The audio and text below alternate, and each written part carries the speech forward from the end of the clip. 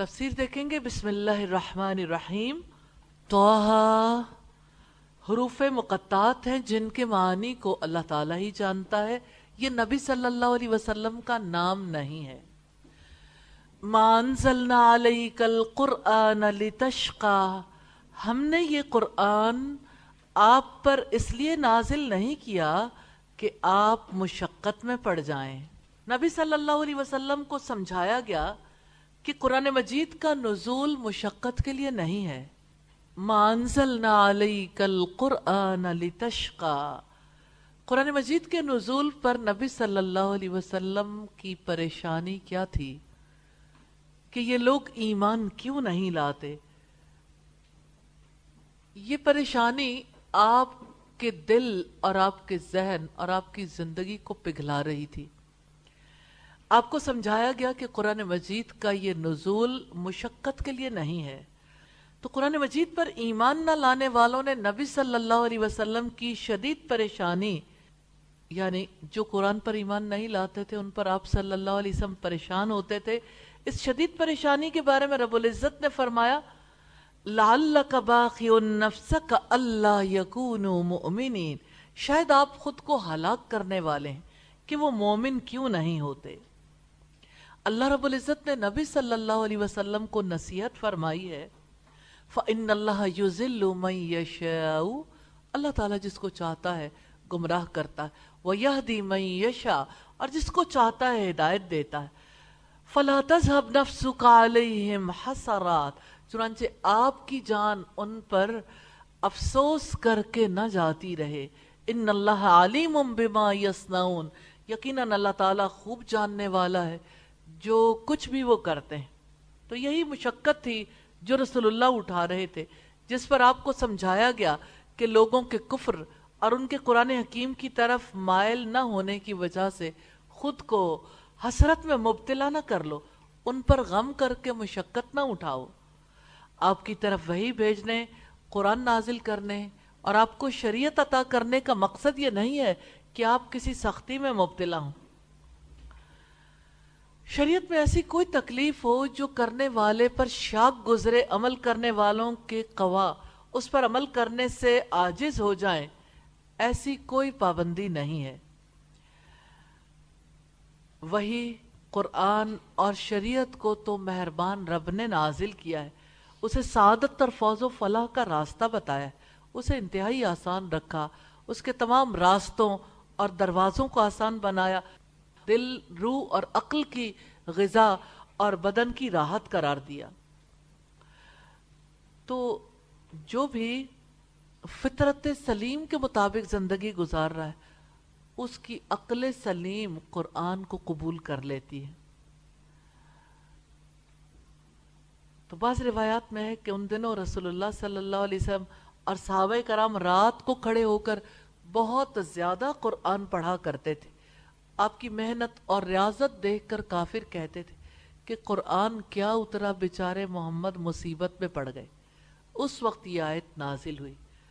تو رب العزت نے واضح کیا کہ قرآن مشقت میں ڈالنے کے لیے نہیں ہے. اس آیت میں نبی صلی اللہ علیہ وسلم کے احساس ذمہ داری کی شدت کا بیان ہے. آپ کو رسالت کی ادائیگی کی ذمہ داری کا شدید ترین احساس تھا. اسی وجہ سے آپ بھٹکے ہوئے انسانوں کی ہدایت کے لیے گھلے جاتے تھے. آپ کیا کرتے ہیں؟ ارد گرد کے لوگوں کو گمراہ دیکھ کر آپ کے دل میں کہاں تک تمنا بیدار ہوتی ہے؟ سوچتے رہیے گا، رسپانسبلٹی ساری امت کی ہے. تو جو محرک کسی دائی کو تڑپاتا ہے وہ اپنے فرض کا شدید ترین احساس ہے. آپ صلی اللہ علیہ وسلم کے غیر معمولی اضطراب اور فکر کو دیکھ کر اللہ تعالیٰ نے تسلی دی ہے کہ آپ پر یہ ذمہ داری ہرگز نہیں، آپ کسی کے دل میں ہدایت نہیں ڈال سکتے. آپ پر ذمہ داری پہنچا دینا ہے. آپ نے یہ کام حسن و خوبی کے ساتھ انجام دیا ہے. اب اگر لوگ ایمان نہیں لاتے تو آپ کی ذمہ داری نہیں، اللہ تعالیٰ انہیں خوب سمجھ لے گا کہ دنیا میں کیا کرتے رہے اور وہ ہر ایک کے عمل کا ٹھیک ٹھیک بدلہ دینے والا. آپ کا فریضہ تو صرف اتنا ہے کہ آپ ان کو انجام سے ڈرا دیں اور نیک انجام کی خوشخبری دے دیں. آپ کو بہت تسلیاں دی گئیں، اس کے باوجود آپ انسانوں کے لیے گھلے جاتے تھے، اور آپ صلی اللہ علیہ وسلم کا شوق، آپ کا جذبہ، آپ کی تڑپ، آپ کی لگن، آپ کا ولولہ اتنا بڑھا ہوا تھا۔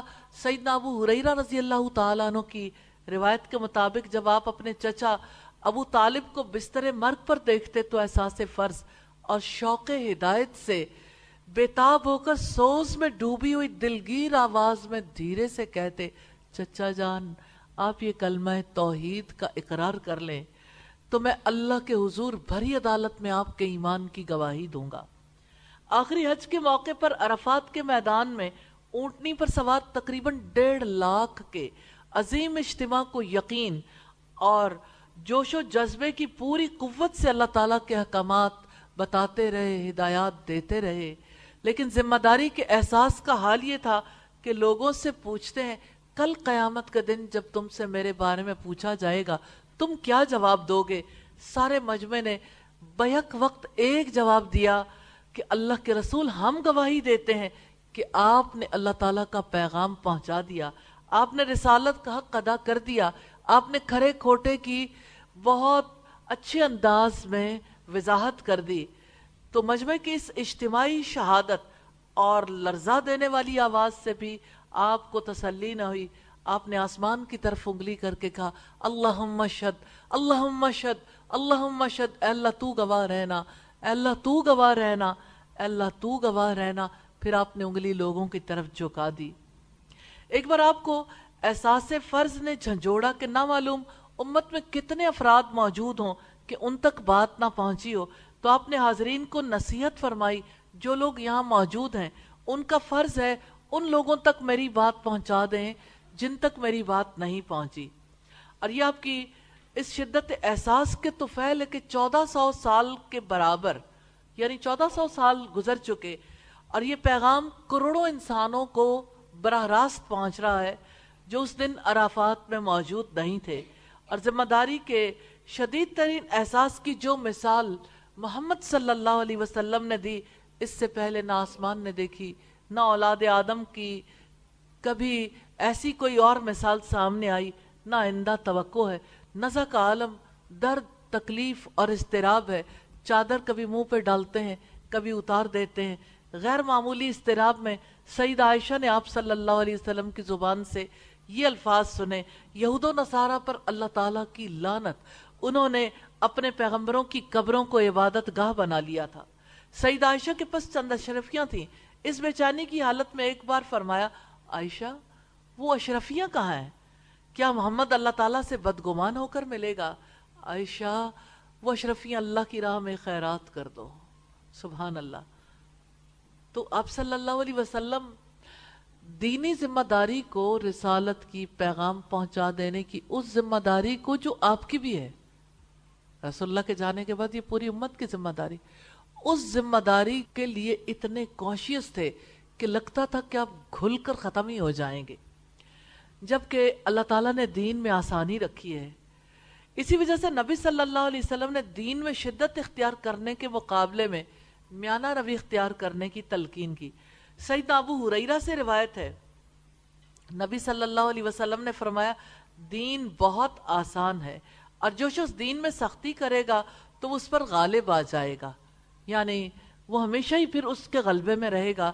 تم لوگ راہ راست یعنی میانہ روی اختیار کرو، ایک دوسرے کے قریب رہو اور خوش ہو جاؤ کہ تمہیں اتنا آسان دین ملا ہے، اور صبح اور دوپہر کے بعد اور کچھ دیر رات میں عبادت کرنے سے قوت حاصل کرو۔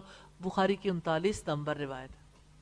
ایک بہت ہی اہم روایت ہے، آپ جانتے ہیں کہ جب انسان کا دل اپنے رب کے ساتھ لگتا ہے، وہ زیادہ عبادت کرنا چاہتا ہے تو بہت ساری مشقت اٹھاتا رہتا ہے۔ انہی میں سے آپ صلی اللہ علیہ وسلم کی ایک زوجہ مطہرہ سیدہ زینب بھی تھیں۔ سیدنا انس بیان کرتے ہیں کہ رسول اللہ صلی اللہ علیہ وسلم مسجد میں تشریف لائے تو ایک رسی کو 2 ستونوں کے درمیان بندھا ہوا پایا۔ آپ نے پوچھا یہ رسی کس مقصد کے لیے؟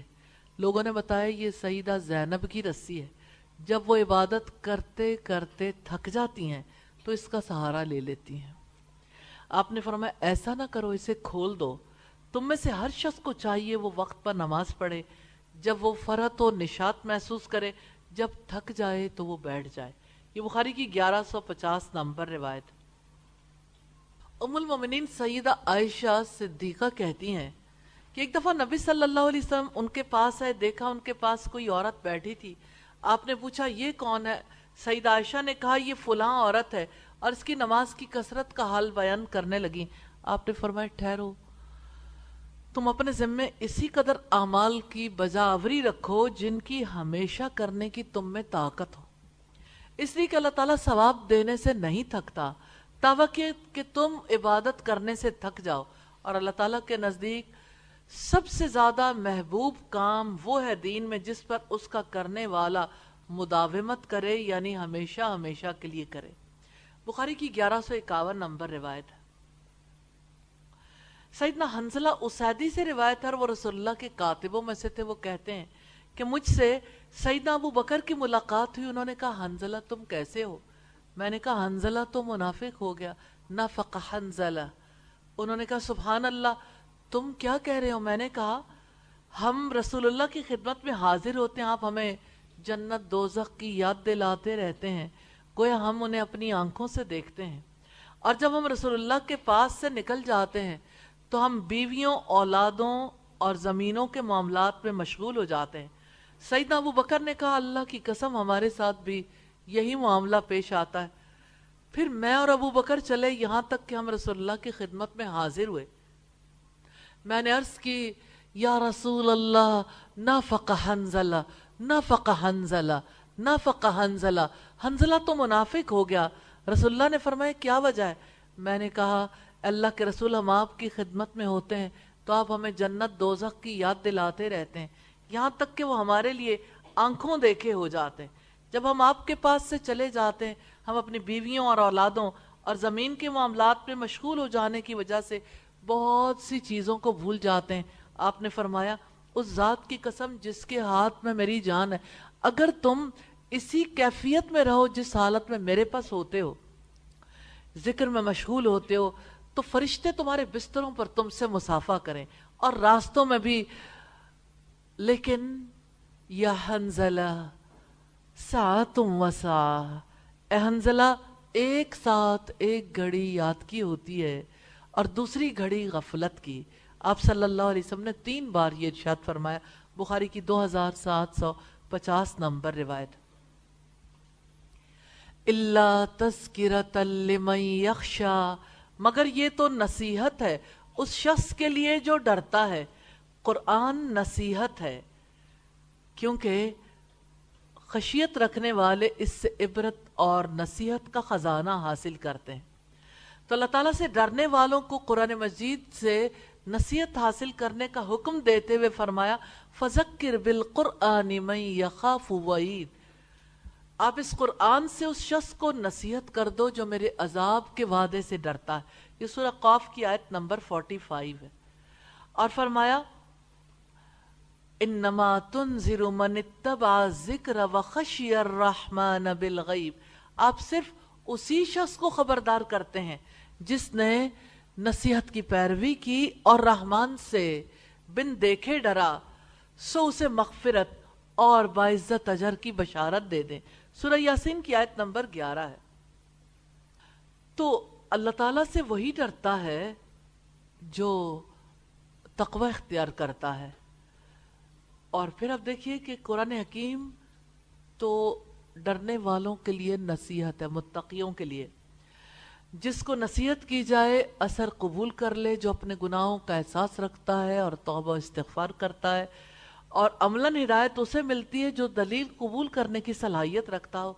ایسے شخص کی آنکھیں کھولنے کے لیے صرف قرآن کافی ہے۔ قرآن حکیم نصیحت ہے، یاد دہانی ہے اس شخص کے لیے جو حق کو پہچاننے کی صلاحیت رکھتا ہو۔ قرآن اللہ تعالیٰ کی طرف سے عطا کردہ علم ہے۔ سیدنا معاویہ سے روایت ہے رسول اللہ نے فرمایا جس شخص کے ساتھ اللہ تعالیٰ بھلائی کا ارادہ کر لے فَلْيُفَقِّهُ فِي الدِّينِ، اسے دین کی سمجھ عطا فرماتا ہے۔ اور میں تو تقسیم کرنے والا ہوں، دینے والا تو اللہ تعالیٰ ہی ہے۔ اور یہ امت ہمیشہ اللہ تعالیٰ کے حکم پر قائم رہے گی اور جو شخص ان کی مخالفت کرے گا انہیں نقصان نہیں پہنچا سکے گا یہاں تک کہ اللہ تعالیٰ کا حکم یعنی قیامت آ جائے اور یہ جہان فنا ہو جائے. بخاری کی 71 نمبر روایت. پھر فرمایا تنزیلا ممن خلق الارض والسماوات الاولی، اس ذات کی طرف سے نازل کیا گیا جس نے زمین کو اور بلند آسمانوں کو پیدا کیا. قرآن حکیم اس ہستی کا نازل کردہ ہے جس نے زمین و آسمان پیدا کیے. ممن خلق الارض والسماوات الاولی، اس ذات کی طرف سے جس نے زمین کو اور بلند آسمانوں کو پیدا کیا، یعنی جس نے کائنات بنائی، اس کی تدبیر کی. اس لیے اس قرآن کو محبت کے ساتھ قبول کرو، اس کی تعظیم کرو اور اس کے احکامات کی اطاعت کرو. تو رب العزت نے قرآن مجید کی عظمت کو بیان کرتے ہوئے فرمایا وَمَا هُوَ بِقَوْلِ شَاعِرٍ، اور یہ کسی شاعر کا کلام نہیں ہے. قَلِيلًا مَا تُؤْمِنُونَ، تم کم ہی ایمان لاتے ہو. وَلَا بِقَوْلِ كَاهِنٍ، اور نہ کہ یہ کسی کاہن کا کلام ہے. قَلِيلًا مَا تَذَكَّرُونَ، تم کم ہی نصیحت قبول کرتے ہو. تنزیل من رب العالمین، یہ جہانوں کے رب کی طرف سے نازل کیا ہوا ہے. یہ سورہ الحاقہ کی آیات ہیں 41 سے 43. تو اللہ تعالیٰ جو آسمانوں اور زمین کا پیدا کرنے والا ہے، اس کی تخلیق میں حکمت ہے. اس نے کوئی چیز بے مقصد پیدا نہیں کی. وہ صرف اسی چیز کا حکم دیتا ہے جو اس کے عدل اور احسان پر مبنی ہو، اور وہ اپنی حکمت کے تقاضے کے مطابق ہی کسی چیز سے روکتا ہے. الرحمن علی العرش استوى، وسیع رحمت والا عرش پر بلند ہوا. رب العزت نے اپنی کبریائی کے بارے میں آگاہ فرمایا ہے کہ اللہ تعالیٰ اس عرش پر ہے جو ساری کائنات سے زیادہ وسیع اور بلند ہے. اور استوا، بلند ہوا، استوا سے مراد وہ استوا ہے جو اللہ تعالیٰ کے جلال کے لائق اور اس کی عظمت اور جلال سے مناسبت رکھتا ہے. وہ عرش پر مستوی اور کائنات پر حاوی ہے. اس مقام پر صحیح مسلک سلف کا ہے جو ہمارے اسلاف گزر چکے کہ جو کچھ قرآن و حدیث سے ثابت ہے اس پر ایمان لے آؤ، کیفیت نہ پوچھو. کہ اگر کوئی کہے کہ اللہ تعالیٰ عرش پر کیسے ہے، کیسے موجود ہے، تو کیفیت نہیں جانتا کوئی بھی. کیفیت نہ پوچھو، الفاظ میں رد و بدل بھی نہ کرو، اللہ تعالیٰ کو کسی کے مشابہ، کسی کے مثل بھی نہ سمجھو، اور ان صفات سے معطل بھی نہ کرو جو قطعی دلائل سے ثابت ہوں. تو قرآن حکیم الرحمن کی جانب سے اترا ہے جو وسیع رحمت والا ہے. پھر قرآن باعث مشقت اور باعث مصیبت کیسے ہو سکتا ہے؟ لہو ما فی السماوات وما فی الارض وما بینہما وما تحت الثری، اسی کا ہے جو آسمانوں میں ہے اور جو زمین میں ہے اور جو ان دونوں کے درمیان ہے اور جو گیلی مٹی کے نیچے ہے. اللہ تعالیٰ ہی تمام کائنات کا خالق، مالک اور معبود ہے. تمام کائنات کی ملکیت اللہ تعالیٰ کی ہے، تمام کائنات پر اس کا حکم چلتا ہے. وہی خالق ہے، مالک ہے، معبود ہے، اس کے سوا کسی کی عبادت جائز نہیں. تمام کائنات اللہ تعالیٰ کی قضاء و قدر کے تحت مسخر ہے، کسی کا اس کے اقتدار میں کوئی حصہ نہیں.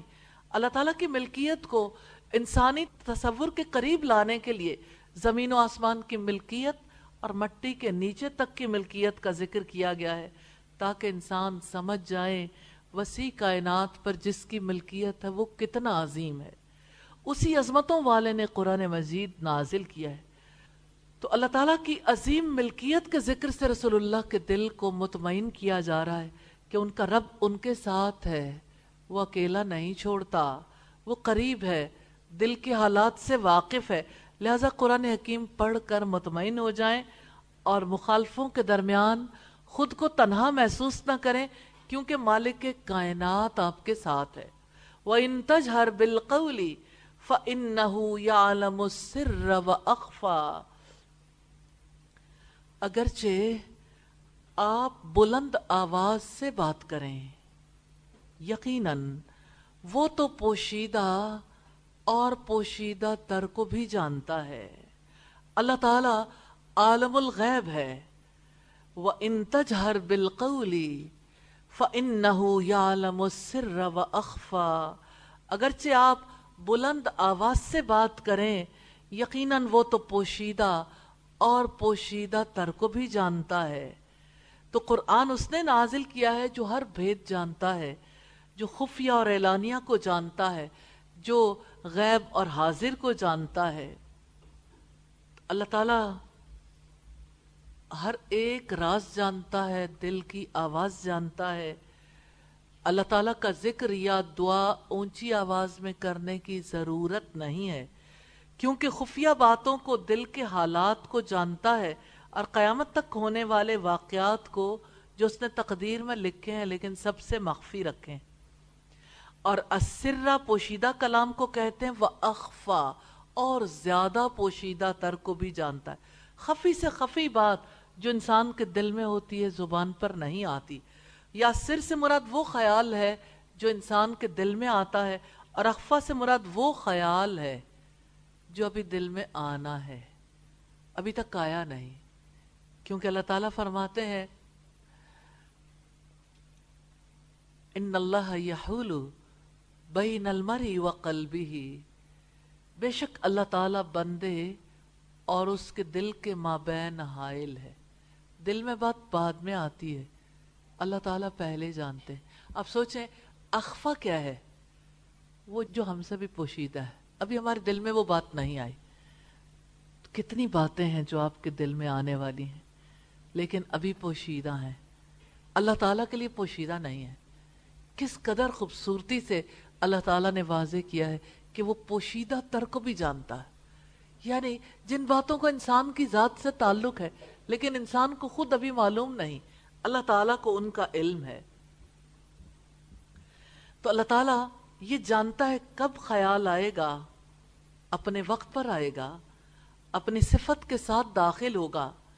تو یہ علم الہی ہے، چھوٹی بڑی ظاہر و باطن کی تمام اشیاء کا احاطہ کیے ہوئے۔ اس لیے آپ بلند آواز سے بولیں یا آہستہ آواز سے، علم الہی کی نسبت سے سب برابر ہے، کیونکہ آپ چیخیں بھی تب بھی اللہ تعالیٰ جانتا ہے، اور آپ کسی سے کچھ نہ کہیں، چہرے کے تاثر سے بھی پتہ نہ چلے، اللہ تعالیٰ تب بھی جانتا ہے۔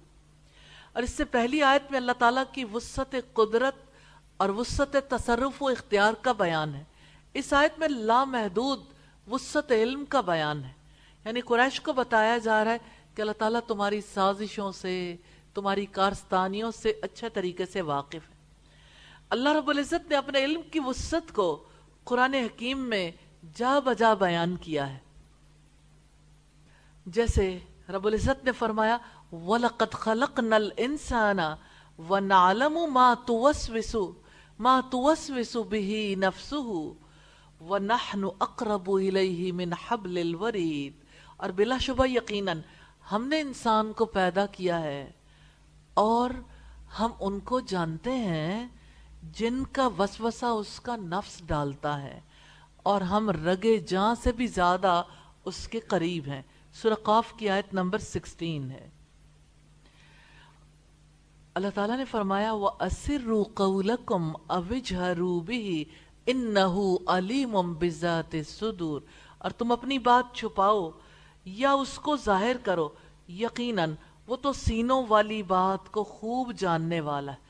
تو اگرچہ آپ بلند آواز سے بات کریں، پکار کر دعا کریں، تو یاد رکھو اللہ تعالیٰ پوشیدہ اور پوشیدہ تر کو بھی جانتا ہے۔ اور آیت نمبر 8 ہے دعا کریں اللہ تعالیٰ سے۔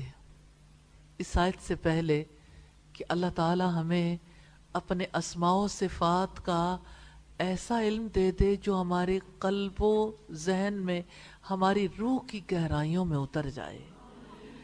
اللہ لا الہ الا ہوا لہ الاسماء الحسنی، اللہ تعالیٰ وہ ہے جس کے سوا کوئی معبود نہیں، اس کے لیے بہترین نام ہے۔ اللہ تعالیٰ سچا معبود ہے جو خالق ہے، رازق ہے، نہ اس کے سوا کسی نے پیدا کیا، نہ اس کے سوا کوئی رزق دے سکتا ہے۔ تو اللہ تعالیٰ وہ ہے جو مالک ہے، خالق ہے، جس کی بادشاہت عظیم، جو عرش پر بلند، جو خفیہ سے خفیہ چیز کا علم رکھتا ہے، وہی ایک اکیلا عبادت کا مستحق ہے، اس کی عبادت حق ہے اور غیر اللہ کی عبادت باطل ہے.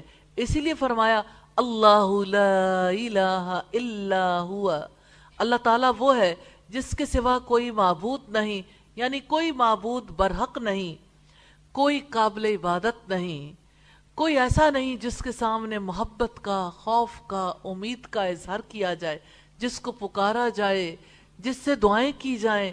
اللہ تعالیٰ سچا معبود ہے. لہ الاسماء الحسنی، اس کے لیے بہترین نام ہے. اللہ تعالیٰ کے لیے بہت اچھے نام ہیں اور ان کا حسن یہ ہے تمام تر مدح پر دلالت کرنے والے نام ہیں. ان ناموں میں سے کوئی ایسا نہیں جو مدح و حمد پر دلالت نہ کرتا ہو، اور ان ناموں کا حسن یہ ہے کہ وہ نام بھی ہیں، اوصاف بھی ہیں، اور ان کا یہ حسن ہے کہ اللہ تعالیٰ کی کامل صفات پر دلالت کرتے ہیں. تو اللہ تعالیٰ کی ہر صفت کامل، عام اور جلیل ترین ہے، اور ان کا حسن یہ بھی ہے کہ اس نے اپنے بندوں کو حکم دیا ہے کہ وہ اسے ان ناموں سے پکاریں، کیونکہ یہ ایک وسیلہ ہے جو بندوں کو اللہ تعالیٰ کے قریب کرتا ہے.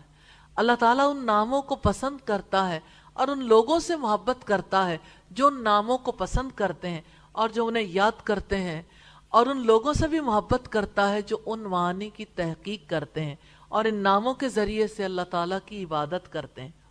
رب العزت نے فرمایا وَلِلَّهِ الْأَسْمَاءُ الْحُسْنَى فَادْعُوهُ بِهَا، اللہ تعالیٰ کے لیے اچھے نام ہیں، اسے ان ناموں سے پکارو. وَذَرُوا الَّذِينَ يُلْحِدُونَ فِي أَسْمَائِهِ سَيُجْزَوْنَ مَا كَانُوا يَعْمَلُونَ، اور ان لوگوں کو چھوڑ دو جو اس کے ناموں کے بارے میں سیدھے راستے سے ہٹتے ہیں، عنقریب انہیں ان کا بدلہ دیا جائے گا جو وہ عمل کرتے تھے. سورہ الاعراف کی آیت نمبر 180 ہے.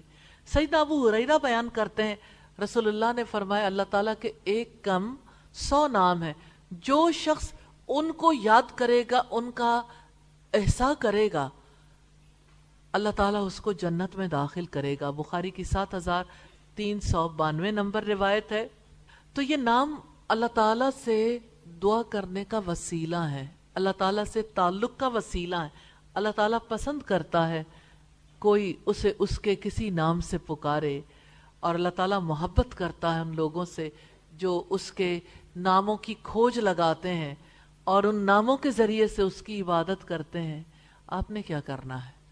ان ناموں کا علم حاصل کرنا ہے انشاءاللہ، اور کرتے رہنا ہے، اور ان پر غور و فکر کرنا ہے. انشاءاللہ دعا کر لیں اللہ تعالیٰ ہمیں موقع عنایت فرما دے. وَهَلْ أَتَاكَ حَدِيثُ مُوسَىٰ، اور کیا آپ کو موسیٰ کی خبر پہنچی ہے؟ کون سی خبر؟ وحی کی ابتدا کیسے ہوئی سیدنا موسیٰ علیہ السلام پر. رب العزت نے قصے کی تعظیم کے طور پر سوال کیا ہے کہ آپ جانتے ہو، رسول اللہ سے سوال ہے اور ہم سب سے بھی، کیا آپ کے پاس خبر پہنچی ہے؟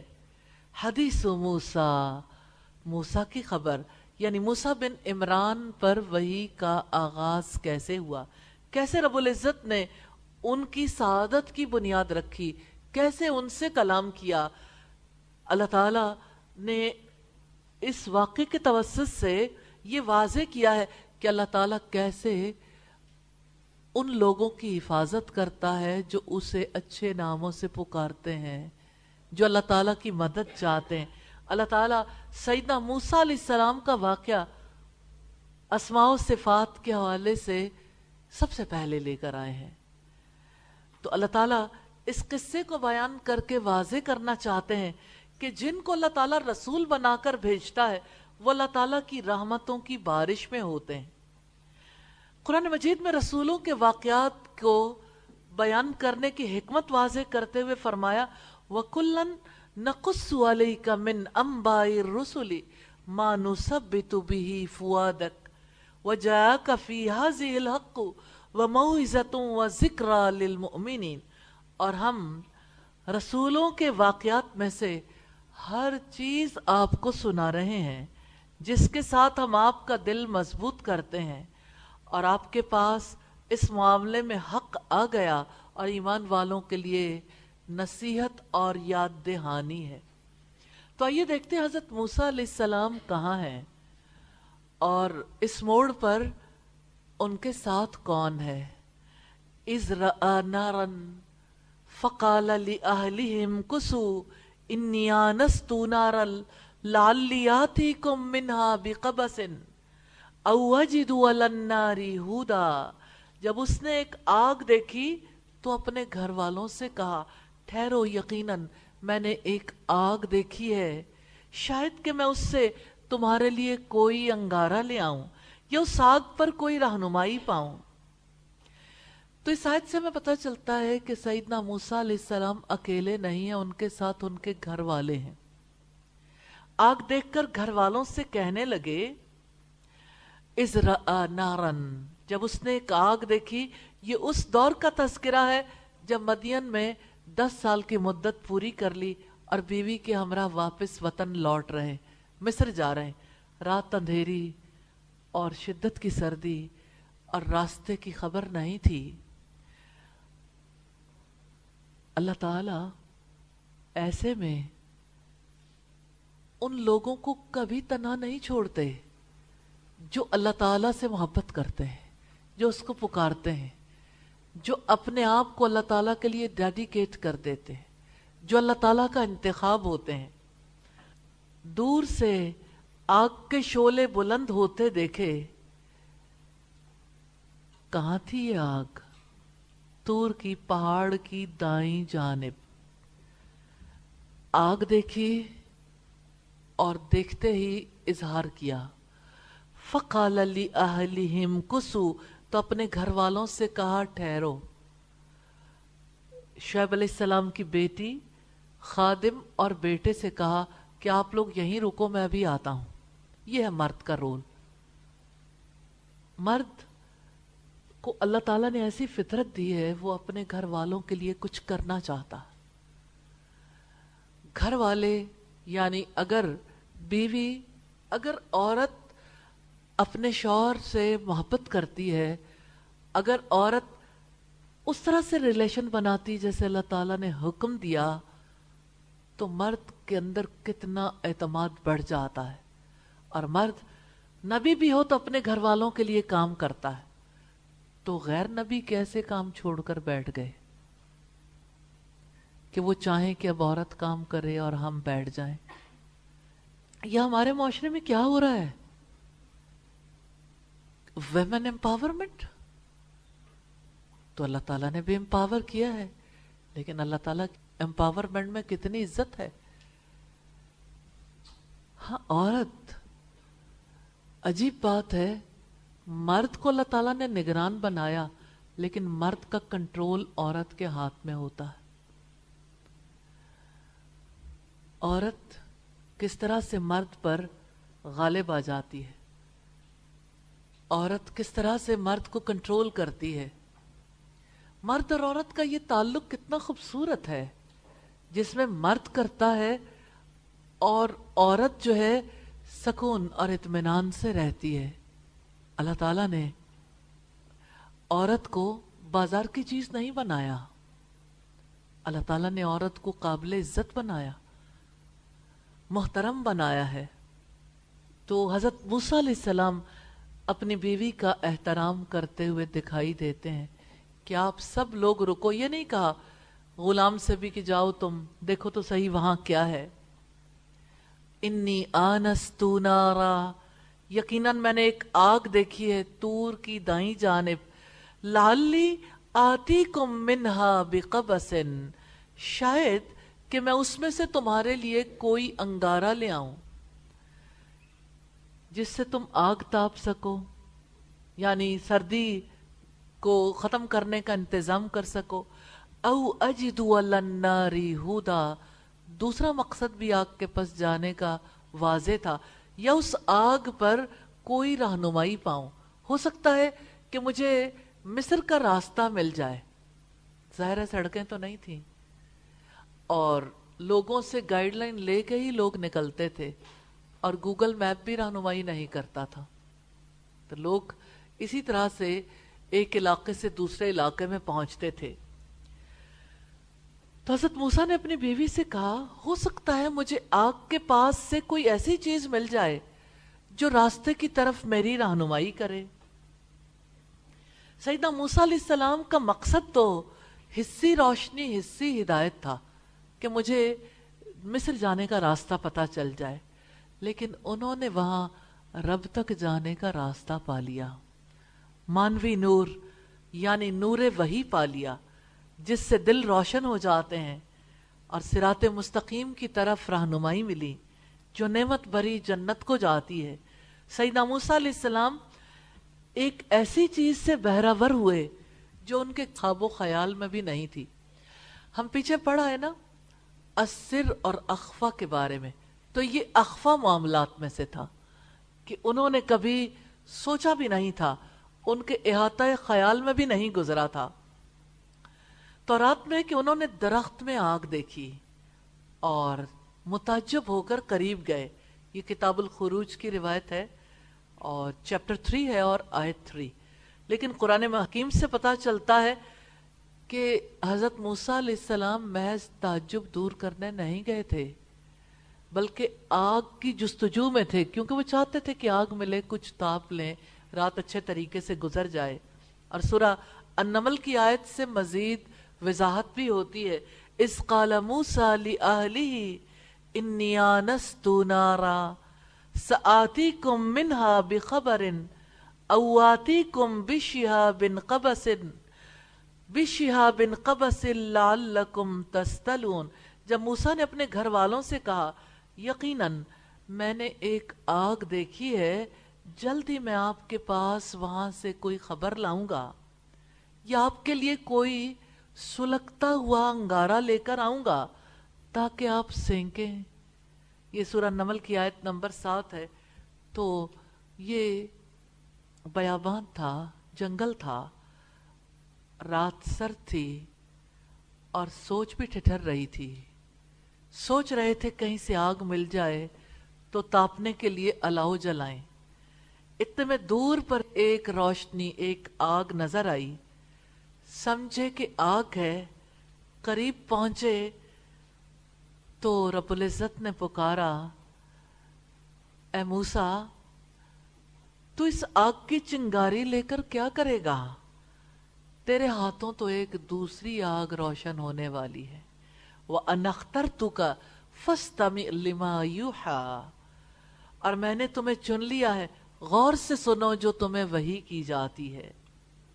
فَلَمَّا أَتَاهَا نُودِيَ يَا مُوسَىٰ، پھر جب وہ اس کے پاس آیا تو آواز دی گئی اے موسیٰ۔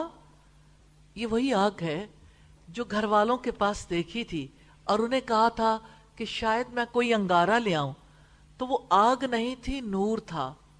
اور نور ایسی آگ ہے جو جلا ڈالتی ہے اور جو روشنی دیتی ہے۔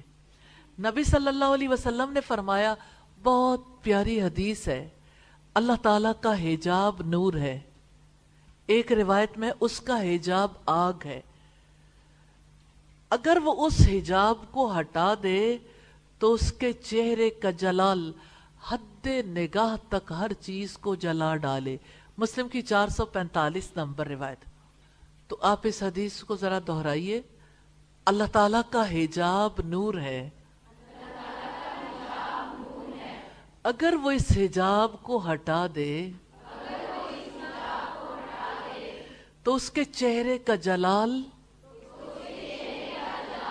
حد نگاہ تک ہر چیز کو جلا ڈالے۔ نودیا، تو آواز دی گئی، آگ کے پاس آواز آئی ہے اے موسیٰ۔ سوچیں حضرت موسیٰ کے دل کی کیا کیفیت ہوئی ہوگی، کیونکہ جانتے نہیں تھے آواز کون دے رہا ہے۔ سورہ مریم میں اس واقعے کے بارے میں رب العزت نے فرمایا وَنَادَيْنَاهُ مِنْ جَانِبِ الطُّورِ الْأَيْمَنِ وَقَرَّبْنَاهُ نَجِيًّا، اور ہم نے پہاڑ کی دائیں جانب سے اسے پکارا اور ہم نے سرگوشی کرتے ہوئے اسے قریب کیا۔ سورہ مریم کی آیت نمبر 52 ہے۔ تو سیدنا موسیٰ علیہ السلام کو کیسے پتا چلا کہ یہ آگ اللہ تعالیٰ کی جانب سے ہے؟ اس آواز کی کیفیت اور صفت کے بارے میں بہت سی بحثیں کی گئیں اور آج بھی جاری ہیں. محقق تھانوی کہتے ہیں اس ندا کی کیفیت و صفت نہ کہیں منصوص ہے نہ قیاس سے ادراک کی جا سکتی ہے، اس لیے تعیین بالتخمین رجم بالغیب ہے. البتہ یہ امر یقینی ہے کہ سیدنا موسیٰ کو یقین کے ساتھ یہ امر معلوم ہو گیا کہ یہ ندا من جانب اللہ ہے. یہ تفسیر ماجدی کی روایت ہے. مراد یہ ہے کہ اپنے ظن سے، گمان سے، تخمین سے یہ نہیں کہا جا سکتا کہ اس آواز کی صفت کیا تھی، کیونکہ کوئی جانتا ہی نہیں.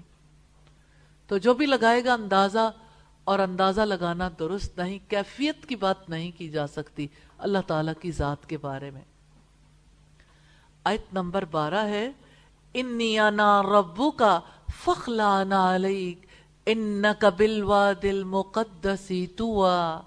یقیناً میں ہی تمہارا رب ہوں، پس اپنے جوتے اتار دو، یقیناً تم وادی مقدس طویٰ میں ہو. ایک درخت ہے اور درخت کے پاس سے آواز آئی ہے اور درخت روشن ہے. اندھیری رات اور شدت کی سردی، ایسے میں آگ کی طرف اٹریکٹ ہونا، مائل ہونا اور آگ لینے جانا فطری امر ہے، فطری عمل ہے. اور آگ لینے گئے ہیں اور آواز آئی ہے یا موسیٰ. ارد گرد کوئی زیرو نہیں ہے. وہ کون ہے جس نے آواز دی ہے؟ انی انا ربک. یوں ہی قیاس آرائیوں میں نہیں چھوڑا گیا. یقیناً میں ہی تمہارا رب ہوں، تمہارا خالق، تمہارا مالک، تمہارے معاملات کی تدبیر کرنے والا. میں ہی ہوں تمہیں مصر سے نکال کر مدین لایا تھا، اور میری تدبیر سے ہی تم مدین سے مصر جا رہے ہو، اور یہ میری خفیہ تدبیر ہے، تم کھچے چلے آئے ہو. یعنی آپ دیکھیں اللہ تعالیٰ کی تدبیر کیسی ہے. حضرت موسیٰ علیہ السلام نے اسی رات کا انتخاب کیا، بیوی بچوں کے ساتھ آئے، غلام کو نہیں بھیجا، خود گئے، اکٹھے بھی نہیں آئے. راستہ بھی وہی ہے اور روشنی ہے، ہر طرف روشنی ہے، آگ ہے، اور آگ سے آواز آئی ہے انی انا ربک، بے شک میں تمہارا رب ہوں. فاخلع علیک، تعلیم بھی ہے، اپنے جوتے اتار دو. رب العزت نے سیدنا موسیٰ علیہ السلام کو رب سے کلام، رب سے مناجات کرنے کے لیے تیاری کا حکم دے دیا، جوتے اتار دو. انک بالوادی المقدس طویٰ، تم وادی مقدس طویٰ میں ہو. طویٰ نام ہے اس میدان کا جو جزیرہ نمائے سینا میں، کوہ سینا کے عین دامن میں واقع ہے. اللہ تعالیٰ نے جس طرح بعض وقت دوسرے وقتوں سے افضل اور اشرف رکھے، مثال کے طور پر رمضان کا مہینہ سال کے دوسرے مہینوں سے افضل اور اشرف ہے، اور جمعے کا دن ہفتے کے سارے دنوں میں سے افضل اور اشرف ہے. اسی طرح سے بعض مقامات بھی دوسروں سے افضل اور اشرف بنا رکھیں. مثال کے طور پر مکہ، شہر مدینہ اور وادی سینا، یہ بھی مقامات مقدس میں داخل ہے. اور فضیلت کا یہ قانون مکان و زمان سب پر حاوی ہے. تو اللہ تعالیٰ کا یہ حکم تواضع کے اظہار کے لیے تھا، یہ حکم تعظیم کے لیے تھا، یہ حکم وادی کی پاکیزگی کے لیے تھا. یہ حکم اس لیے تھا کہ وادی کی پاکیزگی کے اثرات ننگے پاؤں زیادہ جذب ہو سکتے تھے. آپ کو پتہ ہے جب آپ کبھی صبح کے وقت ننگے پاؤں گھاس پر واک کرتے ہیں، چلتے ہیں، تو ٹھنڈک آپ کے دماغ تک پہنچتی ہے، اور ٹھنڈک آپ کی آنکھوں سے بھی اندر اترتی ہے. آنکھوں کے لیے بھی کتنی مفید ہے، لیکن اگر ننگے پاؤں نہ ہو تو آنکھیں وہ نفع نہیں اٹھاتی، اگرچہ ویسے بھی ہوتا ہے. تو اگر وادی کی تقدیس کے لیے کوئی اور چیز نہ ہوتی تب بھی سیدنا موسیٰ علیہ السلام کلیم اللہ کو مناجات کے لیے چن لینا ہی کافی تھا. بہت سے مفسرین نے کہا کہ اللہ تعالیٰ نے موسیٰ علیہ السلام کو جوتے اتارنے کا اس لیے حکم دیا تھا کیونکہ وہ گدھے کی کھال سے بنے ہوئے تھے. اللہ تعالیٰ بہتر جانتا ہے. وادی مقدس طوا کے بارے میں رب العزت نے فرمایا اذ ناداہ ربہ بالوادی المقدس طوا، جب اس کے رب نے اسے مقدس وادی طوا میں پکارا. یہ سورہ النازیات کی آیت نمبر 16 ہے. وَأَنَا اخْتَرْتُكَ فَاسْتَمِعْ لِمَا يُوحَىٰ، اور میں نے تمہیں چن لیا ہے پس جو وحی کی جا رہی ہے اسے غور سے سنو. موسیٰ علیہ السلام کو اس مقدس وادی میں نبوت کی خوشخبری دی گئی. پہلے مخفی تھا نا، نہیں جانتے تھے کہ مجھے نبی بنایا جانا ہے. وَأَنَا اخْتَرْتُكَ، یہ کوئی پبلک نہیں ہے جہاں کوئی M P M N A vote لینے کے لیے جاتا ہے اور پبلک منتخب کرتی ہے. وَأَنَا اخْتَرْتُكَ، اور میں نے تمہیں چن لیا ہے، نبوت کے لیے، ہم کلامی کے لیے منتخب کیا ہے. یہ بہت بڑا اعزاز ہے. سیدنا موسیٰ علیہ السلام پر سب سے بڑا احسان ہے کہ اللہ تعالیٰ نے تمام لوگوں میں سے انہیں اپنی نبوت کے لیے چن لیا. فَاسْتَمِعْ لِمَا يُوحَىٰ، جو وحی کی جا رہی ہے اسے غور سے سنو. یعنی آپ کو اپنی نبوت کے لیے چن کر اللہ تعالیٰ نے جو احسان کیا ہے اس کا شکر ادا کرنے کے لیے وحی کو غور سے سنو جو آپ کی طرف کی جا رہی. تو یہ وحی کا حق ہے، خاموشی اختیار کرنا اور توجہ کے ساتھ سننا.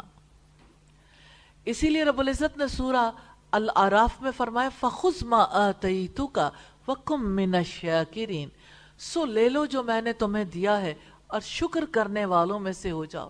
تو اللہ تعالیٰ کے اس حکم سے سبق ملتا ہے کہ وحی کان لگا کر سنی جائے تو ہی اس کا حق ادا ہو سکتا ہے. اور وحی کو سننے کا فائدہ تبھی ہوتا ہے جب انسان پوری توجہ سے سنے. غور سے سننا دین کی بنیاد اور اسلام کی دعوت کا ستون ہے. رب العزت نے قرآن مجید کو غور سے سننے والوں کی فضیلت کے بارے میں فرمایا الذین یستمعون القول فیتبعون احسنا واولئک الذین ہداہم اللہ واولئک ہم اولو الالباب، وہ بات کو غور سے سنتے ہیں پھر ان میں سے سب سے اچھی کی پیروی کرتے ہیں.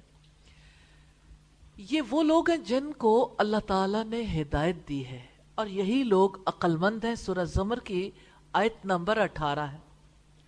تو توجہ سے سننے کے آداب میں اعضاء کا سکون بھی ہے. آپ کی اعضاء سکون میں ہے؟ نظر جھکانا بھی ہے، کانوں کا اس جانب جھکاؤ بھی ہے، دل کی حاضری اور عمل کرنے کا عزم سب شامل ہیں. رب العزت نے قرآن مجید کو توجہ سے سننے کا حکم دیا ہے. فرمایا وَإِذَا قُرِئَ الْقُرْآنُ فَاسْتَمِعُوا لَهُ وَأَنصِتُوا لَعَلَّكُمْ تُرْحَمُونَ، اور جب قرآن پڑھا جائے تو اسے توجہ سے سنو اور خاموش رہو تاکہ تم پر رحم کیا جائے. یہ سورہ الاعراف کی آیت نمبر 204 ہے. سفیان بن عیینہ کا قول ہے پہلے علم کو غور سے سننا، پھر فہم، پھر حفظ، پھر عمل اور پھر نشر کرنا ہے، یعنی دعوت دینا. غور سے سننا ضروری ہے، پھر سمجھ آتی ہے، پھر یاد رہتی ہے بات، پھر عمل ہوتا، پھر دعوت دین کا کام ہوتا. اننی انا اللہ لا الہ الا انا فاعبدنی واقیم الصلاۃ لذکری، یقیناً میں ہی اللہ ہوں، میرے سوا کوئی معبود نہیں، سو تم میری عبادت کرو اور میری یاد کے لیے نماز قائم کرو.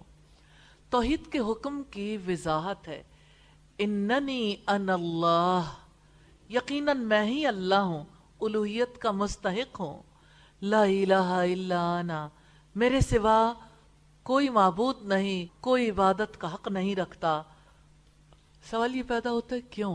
کیونکہ اس کی ذات کامل، اس کے اسماء و صفات کامل، اس کے افعال کامل، اس کا کوئی شریک نہیں، اس کے مثل کوئی نہیں، اس کا کوئی ہمسر نہیں، اس سے کوئی برابری کرنے والا نہیں.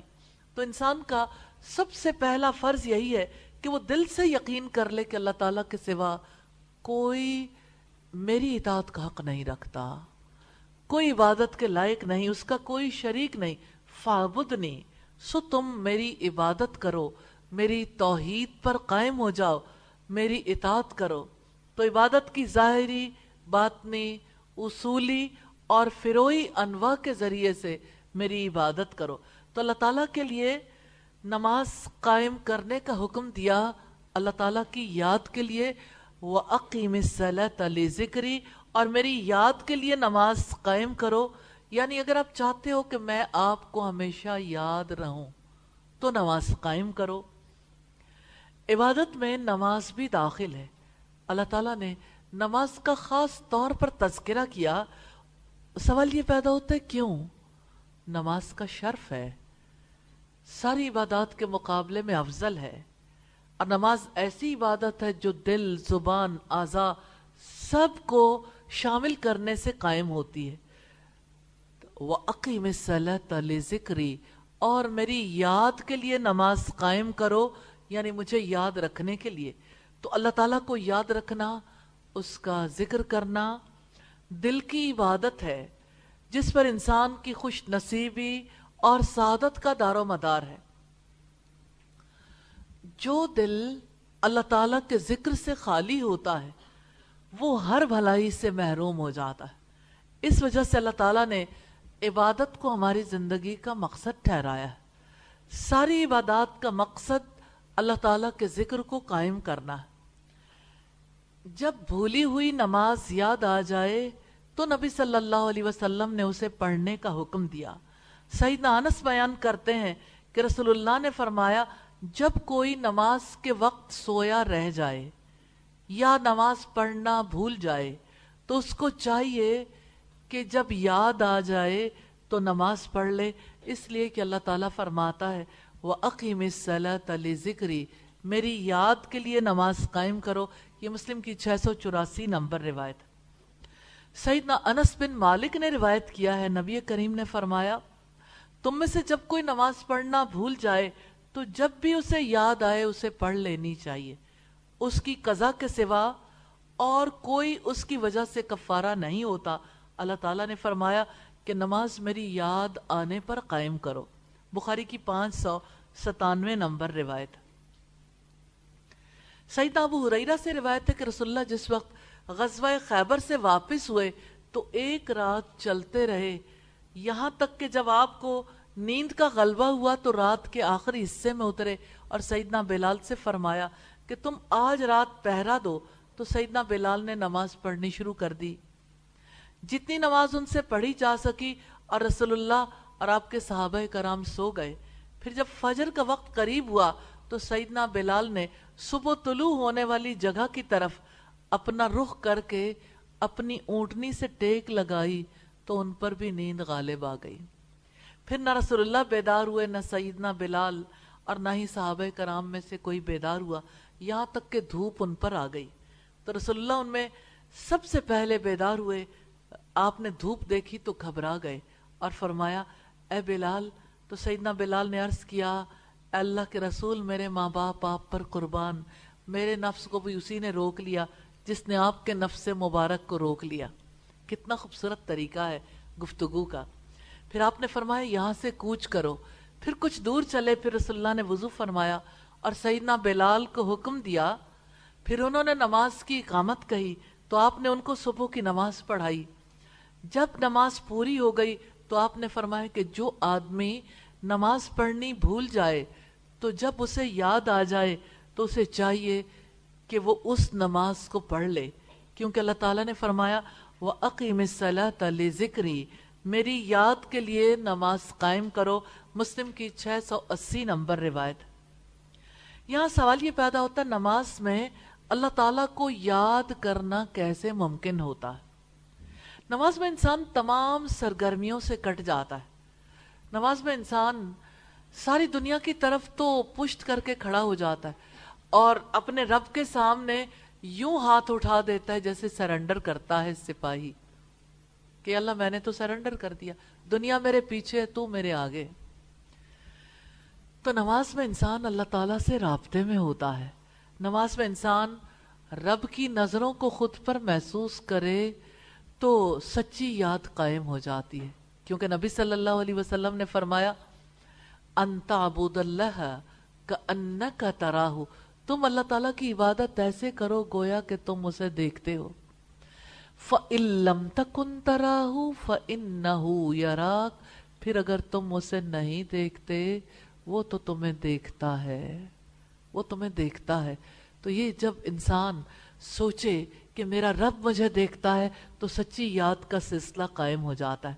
نماز میں انسان رب پر نظریں لگا دے تو رابطہ قائم ہو جاتا ہے. جیسے آپ دیکھیں آپ کے تو انگوٹھے اور آپ کی انگلیاں رابطہ قائم کرنے کے لیے مددگار ثابت ہوتے ہیں نا. جب آپ موبائل کے تھرو کسی سے کنیکٹ ہونا چاہتے ہیں تو انگلیوں سے اور انگوٹھوں سے، اللہ تعالیٰ سے انگلیوں سے نہیں رابطہ قائم کر سکتے، انگوٹھوں سے بھی نہیں کر سکتے، پھر کہاں سے کر سکتے ہیں؟ کیسے کر سکتے ہیں؟ رابطہ کیسے قائم ہوتا ہے؟ اپنے رب پر نظریں لگا دیں، لگائیں نا، نظروں سے رابطہ ہوگا. اور کیسے ہوگا؟ آپ کبھی سجدے کی جگہ دیکھیں اور آپ محسوس کریں کہ آپ اپنے رب کے سامنے ہیں، کہ آپ نے وہاں اپنی نظریں بچھا دی ہیں جہاں اللہ تعالیٰ کو دیکھنا ہے. جیسے کسی کے قدموں پہ نظریں لگا دیں، ایسے نظر لگانی ہے. تو آپ نظر لگائیں گے تو رابطہ جڑ جائے گا. جیسے کال مل جاتی ہے نا، اور پھر آپ دیر تک یا کم دیر تک بات کرتے رہتے ہیں، تو آپ کی نظر جو ہی آپ نے اپنے رب پر لگائی تو رابطہ قائم ہو گیا. اب کال جتنی دیر تک جاری رکھنا چاہے رکھ لیں. اب یہ میموریز کا سلسلہ ہے. آپ اس کی تسبیح بیان کریں، اس کی تعظیم اور اس کی تحلیل، اور اس کے آگے اپنا آپ رکھنا چاہیں، جو کہنا چاہیں آپ کہہ سکتے ہیں. تو کامیابی اسی کے لیے جو اللہ تعالیٰ کو یاد کر کے نماز قائم کرتا ہے. رب العزت نے فرمایا قد افلح من تزکا وذکر اسم ربہ فصلی، یقیناً کامیاب ہو گیا وہ جو پاک ہو گیا اور اس نے اپنے رب کا نام یاد کیا، پھر اس نے نماز پڑھی. تو آپ نے رب کے نام کو یاد کیا. وذکر اسم ربہ، اسماء و صفات، وذکر اسم ربہ فصلی. اصل میں نماز تب اچھی ہوتی ہے جب انسان اپنے رب کے کمالات کو یاد کرتا ہے، اس کے ناموں کو، اس کی اچھی صفات کو یاد کرتا ہے. تو یہ نماز کتنی بڑی عطا ہے، کتنی بڑی دولت ہے، کتنی بڑی رحمت ہے. یہ نماز انسان کو کیا دیتی ہے؟ یہ آیت بتاتی ہے نماز اپنے رب کی یاد کا ذریعہ ہے، اور نماز کامیابی کا ذریعہ ہے. قد افلح من تزکا، یقیناً کامیاب ہو گیا وہ جو پاک ہو گیا. وذکر اسم ربہ فصلی، اور اس نے اپنے رب کا نام یاد کیا، پھر اس نے نماز پڑھی. نماز سکون اور اطمینان کا ذریعہ ہے. انسان کو اپنی روحانی تڑپ، دلی بے چینی، قلبی اضطراب اور ذہنی شورش کے عالم میں جب دنیا اور دنیا کی ہر فانی چیز، عقل کی ہر تدبیر درماندہ نظر آتی ہے، جسم کی ہر قوت عاجز ہو جاتی ہے، سلامتی کا راستہ بند نظر آتا ہے، تو سکون، اطمینان اور راحت صرف اس کو پکارنے میں ملتی ہے، التجائیں کرنے میں، گڑ گڑانے میں. وحی الہی نے اس نقطے کو ان الفاظ میں بیان کیا ہے الذین آمنوا وتطمئن قلوبهم بذکر اللہ، الا بذکر اللہ تطمئن القلوب. جو لوگ ایمان لائے اور ان کے دل اللہ تعالیٰ کی یاد سے اطمینان پاتے ہیں. سن لو، اللہ تعالیٰ کی یاد ہی سے دل اطمینان پاتے ہیں. یہ نماز ہمارے لیے اللہ تعالیٰ کی سب سے بڑی عطا ہے، اور زمین پر اس نماز کو فرض نہیں کیا گیا، آسمانوں پہ لے جا کے. یہ نماز مصائب میں ثبات کا ذریعہ بنتی ہے. اسی لیے فرمایا وَاسْتَعِینُوا بِالصَّبْرِ وَالصَّلَاةِ، اور صبر اور نماز کے ذریعے سے مدد مانگو. اور اللہ تعالیٰ کے آگے جھکنا ہی اس کی اطاعت ہے. اس کے ذریعے اس کے باقی قوانین کی بے چون و چرا اطاعت ممکن ہو پاتی ہے.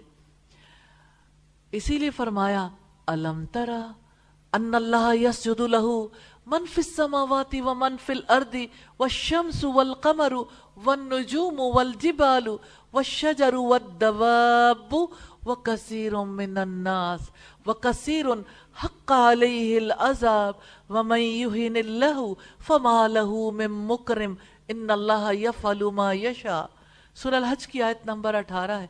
کیا آپ نے نہیں دیکھا کہ یقیناً اللہ تعالیٰ کو ہی سجدہ کرتا ہے جو کچھ آسمانوں میں ہر چیز، اور جو زمین میں ہے، اور سورج اور چاند اور تارے اور پہاڑ اور درخت اور جانور اور بہت سے لوگ بھی. اور بہت سے لوگ ایسے بھی ہیں جن پر عذاب ثابت ہو چکا، اور جسے اللہ تعالیٰ ذلیل کر دیتا ہے اسے پھر کوئی عزت دینے والا نہیں. یقیناً اللہ تعالیٰ جو چاہتا ہے کرتا ہے. ہر چیز اللہ تعالیٰ کو سجدہ کرتی ہے. سجدہ اللہ کے قرب کا ذریعہ ہے. کیا آپ سجدوں سے اللہ کے قریب ہونا نہیں چاہیں گے؟ تو اپنی نمازوں کو درست کرنا ہے اور اللہ تعالیٰ کے آگے ویسی نماز ادا کرنی ہے جس کی وجہ سے اللہ تعالیٰ کے ساتھ قرب کا رابطہ قائم ہو جائے. یہ نماز ہے جس کے ذریعے سے اللہ تعالیٰ کی نعمتوں کا شکر ادا کرنا ممکن ہوتا ہے. دل، زبان اور اعضاء سے شکر تبھی ادا ہوتا ہے جب دل اور دماغ پر اس کی عظمت کا اور اپنی کمائیگی کا نقش بیٹھ جائے. اس کی محبت اور اس کی حاضری کا ناقابل زوال یقین دل کے اندر قائم کرنے کے لیے نبی صلی اللہ علیہ وسلم نے فرمایا احسان یہ ہے، یعنی نماز کا حسن، کہ تم اللہ تعالیٰ کی عبادت اس طرح کرو گویا تم اسے دیکھ رہے ہو. اور اگر یہ درجہ حاصل نہ ہو تو پھر یہ تو سمجھو کہ وہ تمہیں دیکھ رہا ہے. یہ صحیح بخاری کی 50 نمبر روایت ہے. یہ نماز انسان کو اخلاقی کمزوریوں سے بچاتی ہے، نفسیاتی برائیوں سے ہٹاتی ہے، روحانی ترقی کے درجات بلند کرتی ہے. جیسا کہ رب العزت نے فرمایا ان الانسان خلق ہلوا اذا مسہ الشر جزوا واذا مسہ الخیر منوا الا المصلین الذین ہم علی صلاتہم دائمون. بلا شبہ انسان کم ہمت پیدا کیا گیا ہے، جب اس کو تکلیف پہنچتی ہے تو گھبرا جانے والا ہوتا ہے، اور جب اسے بھلائی پہنچتی ہے تو بہت روکنے والا ہوتا ہے. مگر وہ نمازی جو اپنی نماز کی ہمیشہ پابندی کرنے والے وہ ان ساری برائیوں سے بچ جاتے ہیں. سورہ المعارج کی آیات ہیں 19 سے 23. اور نماز برائی اور بے حیائی سے روکتی ہے. رب العزت نے فرمایا ان الصلاۃ تنہی عن الفحشاء والمنکر، بے شک نماز برائی اور بے حیائی سے روکتی ہے. نبی صلی اللہ علیہ وسلم نے فرمایا اگر کسی کے گھر کے سامنے ایک صاف شفاف نہر بہتی ہو جس میں وہ دن میں 5 مرتبہ نہاتا ہو تو کیا اس کے بدن پر کوئی میل کچیل باقی رہ جائے گا؟ لوگوں نے عرض کی یا رسول اللہ نہیں. فرمایا نماز بھی اسی طرح گناہوں کو دھو دیتی ہے جس طرح پانی میل کو. یا اللہ ہمیں ایسی نمازیں ادا کرنے کی توفیق عطا فرما دے. آیت نمبر 15. جہانوں کے بادشاہ نے آپ کو ایک خبر دی ہے، وہ خبر جو ہر دور کی ہے، وہ خبر جو سب سے زیادہ اہمیت کی حامل ہے، وہ خبر جو زندگی کا نقشہ بدل دینے والی ہے.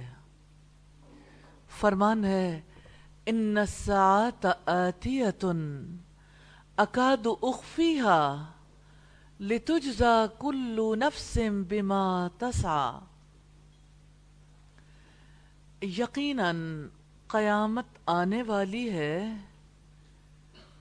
قریب ہے کہ میں اسے چھپاؤں تاکہ ہر شخص کو اس کا بدلہ دیا جائے جو اس نے کوشش کی. قیامت یقیناً آئے گی، ضرور آنے والی ہے، اس کے آنے میں کوئی شک نہیں.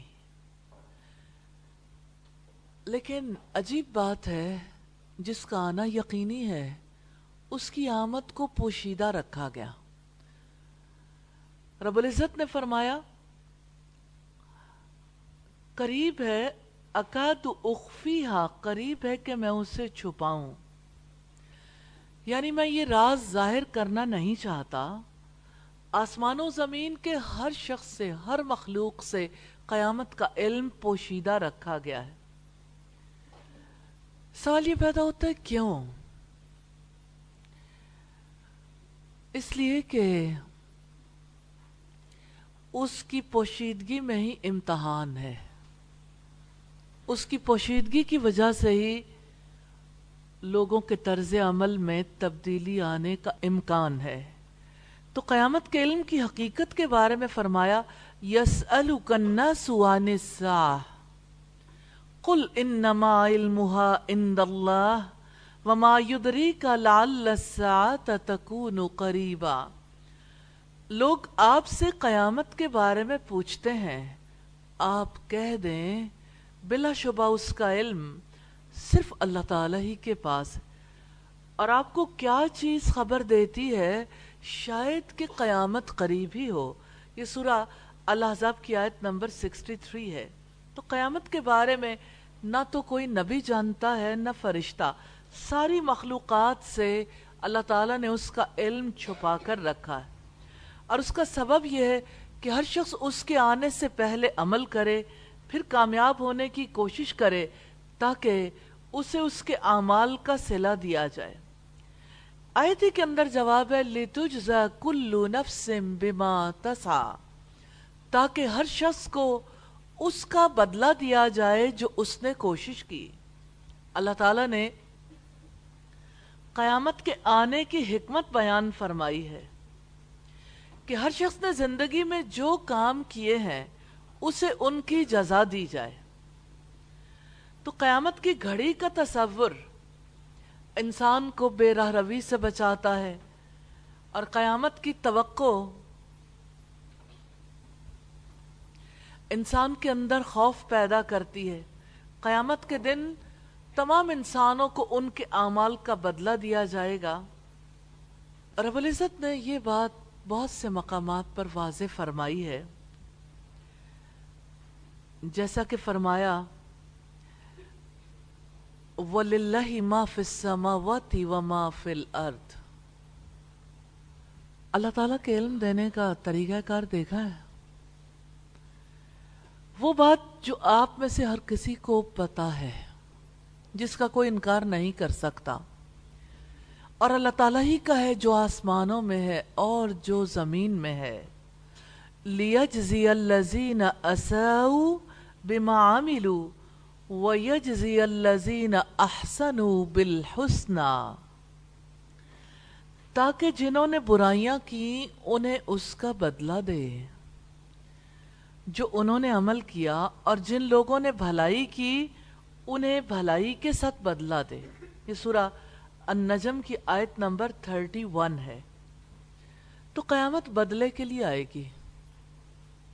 اللہ تعالیٰ جہانوں کا فارمیٹ ہی بدل دیں گے.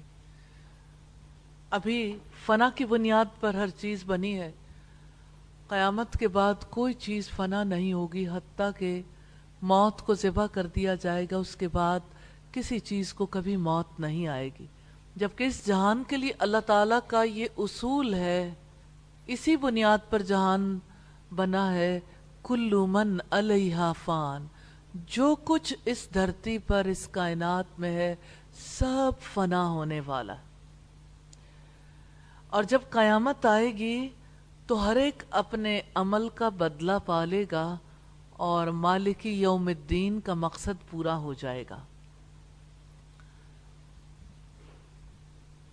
آیت نمبر 16 ہے فَلَا يَسُدَّنَّكَ عَنْهَا مَن لَّا يُؤْمِنُ بِهَا وَاتَّبَعَ هَوَاهُ فَتَرْدَىٰ، سو تمہیں اس سے روک نہ دے کوئی شخص جو اس پر ایمان نہیں لایا اور اپنی خواہش کے پیچھے لگا ہوا ہے، پس تم ہلاک ہو جاؤ گے۔ اللہ تعالیٰ نے ہر ایمان والے کو ایسے فرد سے چوکنا کیا ہے جو قیامت کے آنے پر یقین نہیں رکھتا۔ کیا آپ کے ارد گرد ایسے لوگ ہیں؟ آپ کے تعلق والوں میں، آپ کے کلاس فیلوز میں، اور آپ کے گھروں میں اور آپ کے معاشرے میں تو ایسے بہت زیادہ لوگ ہیں۔ قیامت کے بارے میں ایک ہے انفارمیشن تو سبھی کو ہے، پوری دنیا کو۔ کوئی دنیا میں ایسا نہیں جسے یہ نہ پتا ہو کہ زمین نے پھٹ جانا ہے، اینڈ آف ٹائم، یہ اینڈ آف ٹائم ہے، ایوری ون نوز، ہر کسی کو یہ پتا ہے، لیکن یقین نہیں ہے۔ تو اللہ تعالیٰ نے ایسے لوگوں سے چوکنا کیا ہے جو قیامت کی آمد کا یقین نہیں رکھتے۔ فَلَا يَسُدَّنَّكَ عَنْهَا مَن لَّا يُؤْمِنُ بِهَا، سو تمہیں اس سے روک نہ دے کوئی شخص جو اس پر ایمان نہیں لایا۔ اللہ رب العزت نے مومن کو چوکنا کیا ہے کہ جو قیامت سے غافل ہے اس کی فطرت میں بگاڑ ہوتا ہے، ایسا ہو ہی نہیں سکتا کہ وہ اپنی اصل فطرت پر چل رہا ہو، وہ خوبصورت باتوں سے فریب دے سکتا ہے، لہٰذا ایسے لوگوں سے ہوشیار ہو جاؤ جو خواہش پرست ہوں، کہیں تم بھی آخرت کے اندیشے کو گم نہ کر بیٹھو۔ وَاتَّبَعَ هَوَاهُ فَتَرْدَىٰ، اور اپنی خواہش کے پیچھے لگا ہوا ہے، پس تم ہلاک ہو جاؤ گے۔ تو جو شخص اپنی خواہشات کی پیروی کرتا ہے وہ قیامت کے بارے میں شبہات پیدا کرتا، کیونکہ اس کا مقصد خواہشات کے پیچھے بھاگنا ہوتا ہے۔ یہی چیز تو ہے جو ایمان لانے سے روکتی ہے۔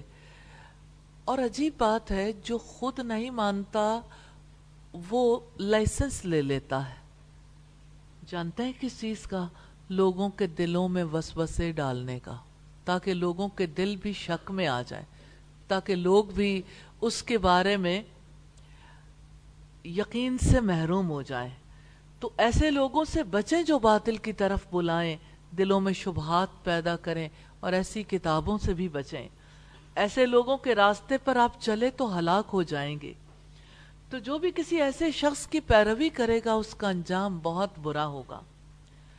رب العزت نے فرمایا وَمَا يُغْنِي عَنْهُ مَالُهُ إِذَا تَرَدَّى، اس کا مال اس کے کام نہیں آئے گا جب وہ جہنم میں گرے گا۔ دنیا میں تو لوگ مال سے متاثر ہو جاتے ہیں، کسی کے کمال سے متاثر ہو جاتے ہیں، لیکن قیامت آئے گی تو ہر تاثر ختم ہو جائے گا۔ وَمَا تِلْكَ بِيَمِينِكَ يَا مُوسَىٰ، اور دوبارہ وہی کہانی شروع ہو جاتی ہے، حضرت موسیٰ علیہ السلام کے واقعات۔ اور آپ دیکھیں کس قدر خوبصورتی کے ساتھ عقیدے کا علم حضرت موسیٰ کے واقعے میں رکھا گیا، عقیدہ آخرت کا علم۔ تو رب العزت نے جب ایمان کے بنیادی امور کا تذکرہ کیا تو ایسی نشانیاں دکھانے کا ارادہ کیا جن سے دل مطمئن ہو جائیں، ایمان کو قوت ملے۔ وَمَا تِلْكَ بِيَمِينِكَ يَا مُوسَىٰ، اور اے موسیٰ یہ تمہارے دائیں ہاتھ میں کیا ہے؟ یہ سوال کیوں کیا گیا؟ اللہ تعالیٰ کا تو علم تھا کہ موسیٰ علیہ السلام کے دائیں ہاتھ میں کیا ہے، موسیٰ علیہ السلام کو بھی علم تھا، لیکن موسیٰ علیہ السلام کے ذہن میں لاٹھی کا لاٹھی ہونا تر و تازہ ہو جائے، یعنی ان کے دھیان میں آ جائے، وہ پورے طریقے سے محسوس کریں میرے ہاتھ میں لاٹھی تھی، کچھ اور نہیں تھا، تاکہ جب لاٹھی میں تبدیلی آئے تو وہ اس حقیقت کو قبول کر سکیں۔ قَالَ هِيَ عَصَايَ अतवक्कउ अलैहा वाहुश्शु बिहा अला गनमी वलिया फीहा मआरिब उखरा। मूसा अलैहिस्सलाम ने कहा, ये मेरी लाठी है, मैं इस पर टेक लगाता हूँ और मैं इसके साथ अपनी बकरियों पर पत्ते झाड़ता हूँ, और इसमें मेरे लिए और भी कई जरूरतें हैं। सैयदना मूसा अलैहिस्सलाम ने लाठी के बारे में वाज़े किया, पहली बात कि मेरी मिल्कियत है, हिया असाया, ये मेरी लाठी है। वही लाठी जिसे रब्बुल इज़्ज़त ने हैरत अंगेज मोजज़ा बना दिया, जो सैयदना मूसा अलैहिस्सलाम की सच्चाई की दलील बनना था। और मूसा अलैहिस्सलाम अल्लाह ताला के सवाल के जवाब में कहते ही चले जा रहे हैं। कभी आपने किसी छोटे बच्चे से जिसने अभी अभी बातें करना सीखा हो कोई सवाल करके देखा है? यकीनन माँ ने सवाल किया होगा। माँ एक सवाल करती है और बच्चा उसके बारे में कितनी बातें कर देता।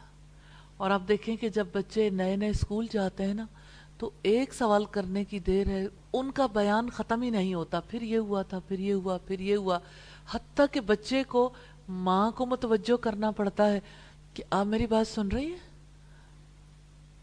क्योंकि वो चाहता है कि जो कुछ मैं कहूँ उसे सुना जाए। हज़रत मूसा अलैहिस्सलाम के दिल की कैफियत को इमेजिन करके देखिए। आप तसव्वुर कर सकते हैं कि उन्होंने रब ताला की आवाज़ सुनी।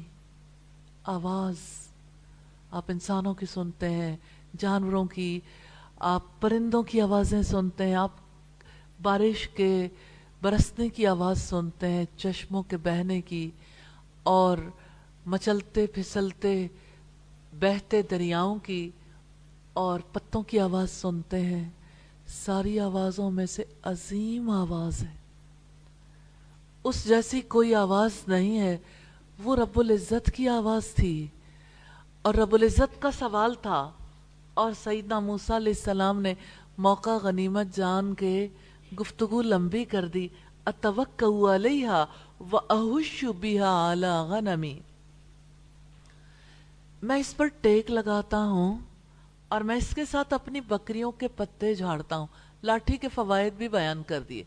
अब याद करें, जब बचपन में आपने कोई ऐसे लिखा होगा, हाथी पे लिखा हो, या अपनी किसी फ्रेंड पे लिखा हो, या अपने फादर पे या मदर पे लिखा हो, तो जब कभी शुरू में आपको ऐसे लिखना सिखाया गया होगा तो ये भी बताया होगा कि आपने ऐसे में जिस चीज़ पर आप लिख रहे हैं उसके फवायद भी बताने। मुझे हज़रत मूसा अलैहिस्सलाम का ये बयान हमेशा एक नन्हे बच्चे के ऐसे की तरह लगता है, कि बिल्कुल इब्तिदाई बिगिनर की तरह, कि वो पूरे तरीके से बताते हैं कि जिस लाठी के बारे में रब ने पूछा, पूछ तो लिया, अब हज़रत मूसा अलैहिस्सलाम बताते चले जा रहे हैं। दो फवायद, मैं चलते चलते लाठी पर टेक लगाकर खड़ा हो जाता हूँ, और जब मैं बकरियां चराता हूँ ना, तो अपने दरख्तों से इनके लिए पत्ते भी झाड़ लेता हूँ, यानी मुझे भी फायदा होता है और मेरी बकरियों को भी। सैयदना मूसा अलैहिस्सलाम के अखलाक हसना का जिक्र है। जानवरों से वो किस कदर अच्छा सलूक करते थे, उनकी भूख का ख्याल। आज के दौर के इंसान कैसे इंसान है कि साथ वाले का भी पता नहीं होता कि उसकी भूख उसे किस मकाम पर ले गई है। और आप देखें कि मूसा अलैहिस्सलाम को अपने बकरियों की भूख भी बर्दाश्त नहीं होती थी। और यकीनन चरवाहे ऐसे ही होते हैं, चरवाहे अपने गले का ख्याल रखते हैं। तो ये सैयदना मूसा अलैहिस्सलाम पर अल्लाह ताला की इनायत की दलील थी। और मूसा अलैहिस्सलाम की गुफ्तगू ख़त्म नहीं हुई। वलिया फीहा मआरिब उखरा, और इसमें मेरे लिए और भी कई ज़रूरतें हैं। सैयदना मूसा अलैहिस्सलाम ने जिन दूसरे फ़वाइद का तज़किरा किया, अल्लाह ताला ने उनको बयान नहीं किया। दो बातें सामने रख दी। सैयदना इब्न अब्बास फरमाते हैं कि लाठी पकड़ना अंबिया की सुन्नत में से है और मोमिन के लिए निशानी है। जो लोग वॉक करने जाते हैं वो नॉर्मली स्टिक हाथ में लेकर जाते हैं, क्योंकि रास्ते में कुत्ते भी हो सकते हैं اور راستے میں کوئی ایسی موزی چیز بھی ہو سکتی ہے تو عصا یا لاٹھی بہت کام آتی ہے. یہ صرف بزرگ ہی نہیں لیتے یا نابینا ہی نہیں لیتے، بینا لوگ بھی لاٹھی کا اچھا استعمال کر لیتے ہیں. امام حسن بصری کہتے ہیں اس لاٹھی کی 6 خصوصیات ہیں، یعنی کسی بھی لاٹھی کی. انبیاء کی سنت ہے، صالحین کی زینت ہے، دشمنوں کے لیے یہ اسلحہ ہے، کمزوروں کے لیے مددگار ہے، منافقوں کے لیے غم ہے، اور اطاعت میں اضافہ کرنے کا سبب ہے. جب پتہ چل گیا ہاتھ میں لاٹھی ہے تو اللہ تعالیٰ نے مخاطب ہو کر کہا قال القیہا یا موسیٰ، اللہ تعالیٰ نے فرمایا پھینک دو اس کو اے موسیٰ. لاٹھی زمین پر ڈال دو، پھینک دو. اللہ تعالیٰ سیدنا موسیٰ علیہ السلام کو معجزہ عطا کرنا چاہتے تھے، اور وہ معجزہ عصائے موسیٰ کے نام سے ہی مشہور ہے. اور سیدنا موسیٰ علیہ السلام کا ذہن پوری طرح سے بیدار تھا، بالکل تیار تھے جو حکم ملے اسے کر ڈالیں. تو اس سے ہمیں ایک اور بات پتہ چلتی ہے کہ جب کسی سے کام کروانا مطلوب ہو تو ریڈینس بہت ضروری ہے. کسی کے تیار ہوئے بغیر اسے کوئی کام کہہ دیا جائے تو ہو سکتا ہے اسے یاد ہی نہ رہے، ہو سکتا ہے وہ کر نہ پائے. اور یوں ایک انسان جب بار بار اسے کہا جاتا ہے اور وہ کام نہیں کر پاتا تو مایوس ہو جاتا ہے. تو دوسروں کو مایوسی سے بچانا چاہیے. ریڈینس بہت ضروری ہے. اللہ رب العزت کے طریقہ کار سے پتہ چلتا ہے موٹیویٹ کرنا اور ریڈی کرنا کسی کام کے لیے، یہ اللہ تعالیٰ کا طریقہ کار ہے. یاد رکھیے گا فرما برداری بیداری کے ساتھ ہوتی ہے، اور یہ ذہنی بیداری ہے، شعوری بیداری ہے. فرما برداری غفلت کے ساتھ نہیں ہوتی. تو اللہ تعالیٰ نے جب حکم دیا القیہا یا موسیٰ، پھینک دو اس کو اے موسیٰ، فالقاہا، تو موسیٰ علیہ السلام نے اس کو پھینک دیا. اب یہ 2 الفاظ پر غور کیجئے گا، فالقیہا فالقاہا، ایک میں امر ہے اور دوسرے میں خبر ہے اس بات کی کہ انہوں نے اس کام کو کر دیا، گویا ماضی ہی ہو گیا. فَأَلْقَاهَا فَإِذَا هِيَ حَيَّةٌ تَسْعَىٰ، تو موسیٰ نے اس کو پھینک دیا تو اچانک وہ ایک سانپ تھا جو دوڑ رہا تھا. عصا جو ہاتھ میں تھا، عصا جسے زمین پر ڈال دیا گیا، وہی عصا اژدہا بن گیا. تو ظاہر ہے کانوں سے سنے تو فرق نہیں پڑتا، اور لکھا ہوا پڑھ لیں تب بھی فرق نہیں پڑتا. لیکن جس کے ہاتھ سے عصا زمین پر ڈالا گیا اور اس کے سامنے اژدہا بن گیا، اس کی حیرت کی انتہا نہیں تھی. تو عصا جب اژدہا میں بدل گیا تو سوچئے اس نے بیٹھنا تو نہیں تھا. اچانک فَإِذَا هِيَ حَيَّةٌ تَسْعَىٰ، وہ ایسا سانپ تھا جو دوڑ رہا تھا. اب سوچے لاٹھی بالکل ساکن ہوتی ہے، اور لاٹھی ویسے سانپ میں کیسے بدلی ہوگی، اور پھر لاٹھی میں اتنی لچک. یہ گیا سانپ. اب وہ بھاگ رہا ہے اور موسیٰ علیہ السلام اپوزٹ سائیڈ پہ بھاگے ہیں، خوف کھا کر بھاگے ہیں، اور پیچھے مڑ کر بھی نہیں دیکھا. اس سے ان کی دہشت کا آپ اندازہ لگا سکتے ہیں. ہاں، جب کبھی کوئی کسی ایمانی تجربے سے گزرتا ہے تو دل کی کیفیت کتنی بدل جاتی ہے. سیدنا موسیٰ علیہ السلام کو دیکھیے، وہ اسی کام کا تجربہ حاصل کر رہے تھے جس کا مطالبہ سیدنا ابراہیم علیہ السلام نے کیا تھا. سیدنا ابراہیم علیہ السلام نے رب العزت سے کہا تھا کیف تحیی الموتى، آپ مردوں کو کیسے زندہ کرتے ہیں؟ تو اللہ تعالیٰ نے فرمایا تھا اولم تؤمن، کیا بھلا تم ایمان نہیں رکھتے؟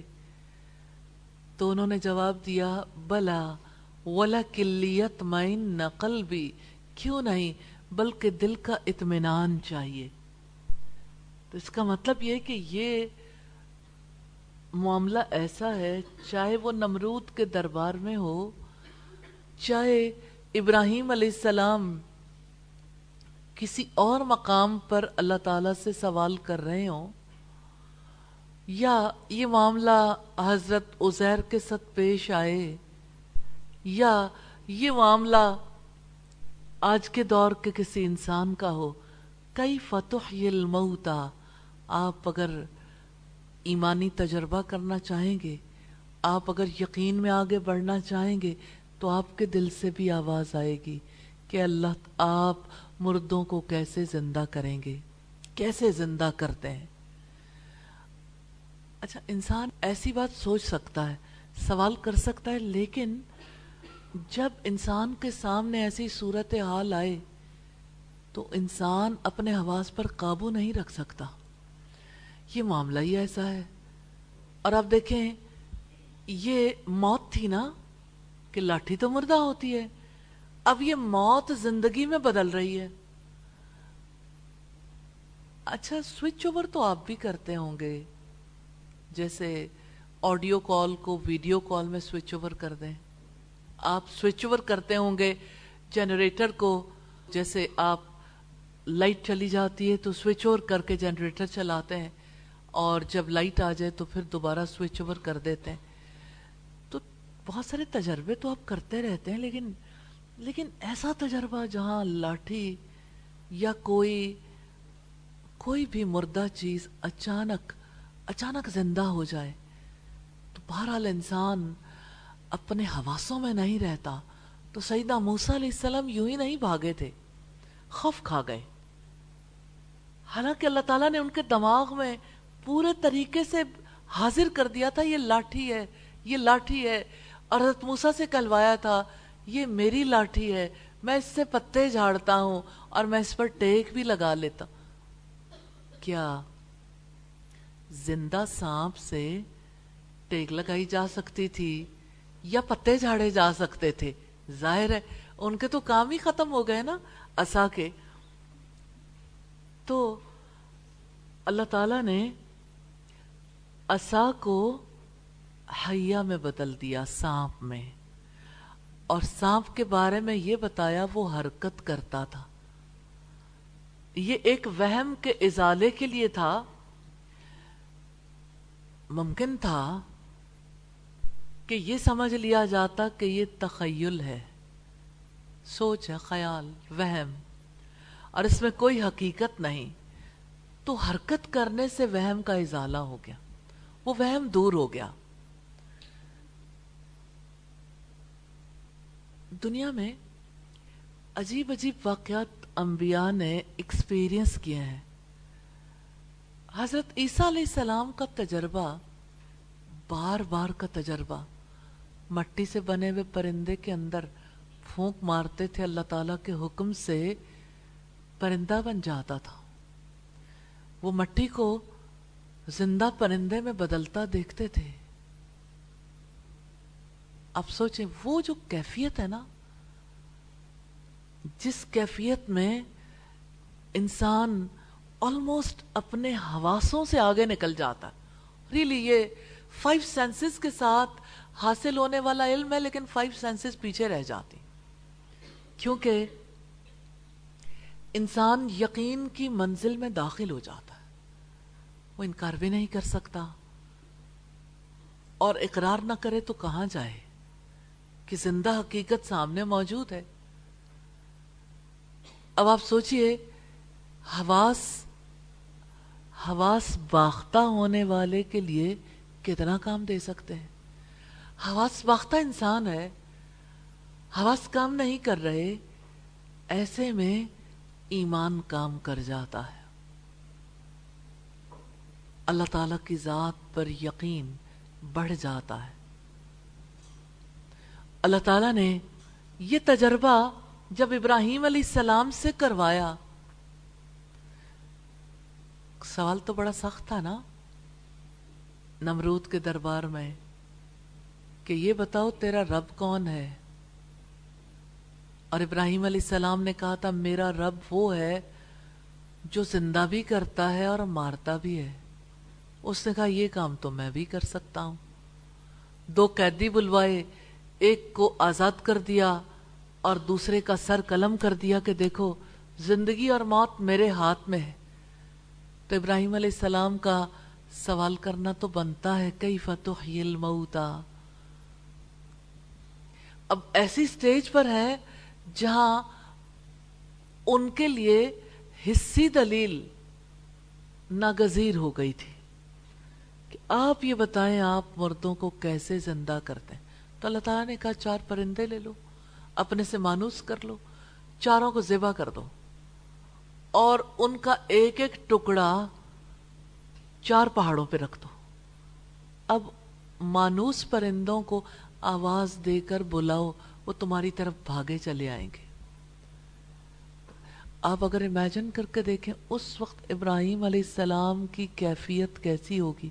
ریلی آپ فیل کریں گے آپ کی پوروں سے جان نکل رہی ہے اور آپ کے جسم کے اندر ٹھنڈی ٹھنڈی رو بہ رہی ہے, اور یوں ہاتھوں کی انگلیوں سے اور پاؤں کی انگلیوں سے آپ کو لگے گا آپ کا وجود کہیں باہر نکل رہا ہے.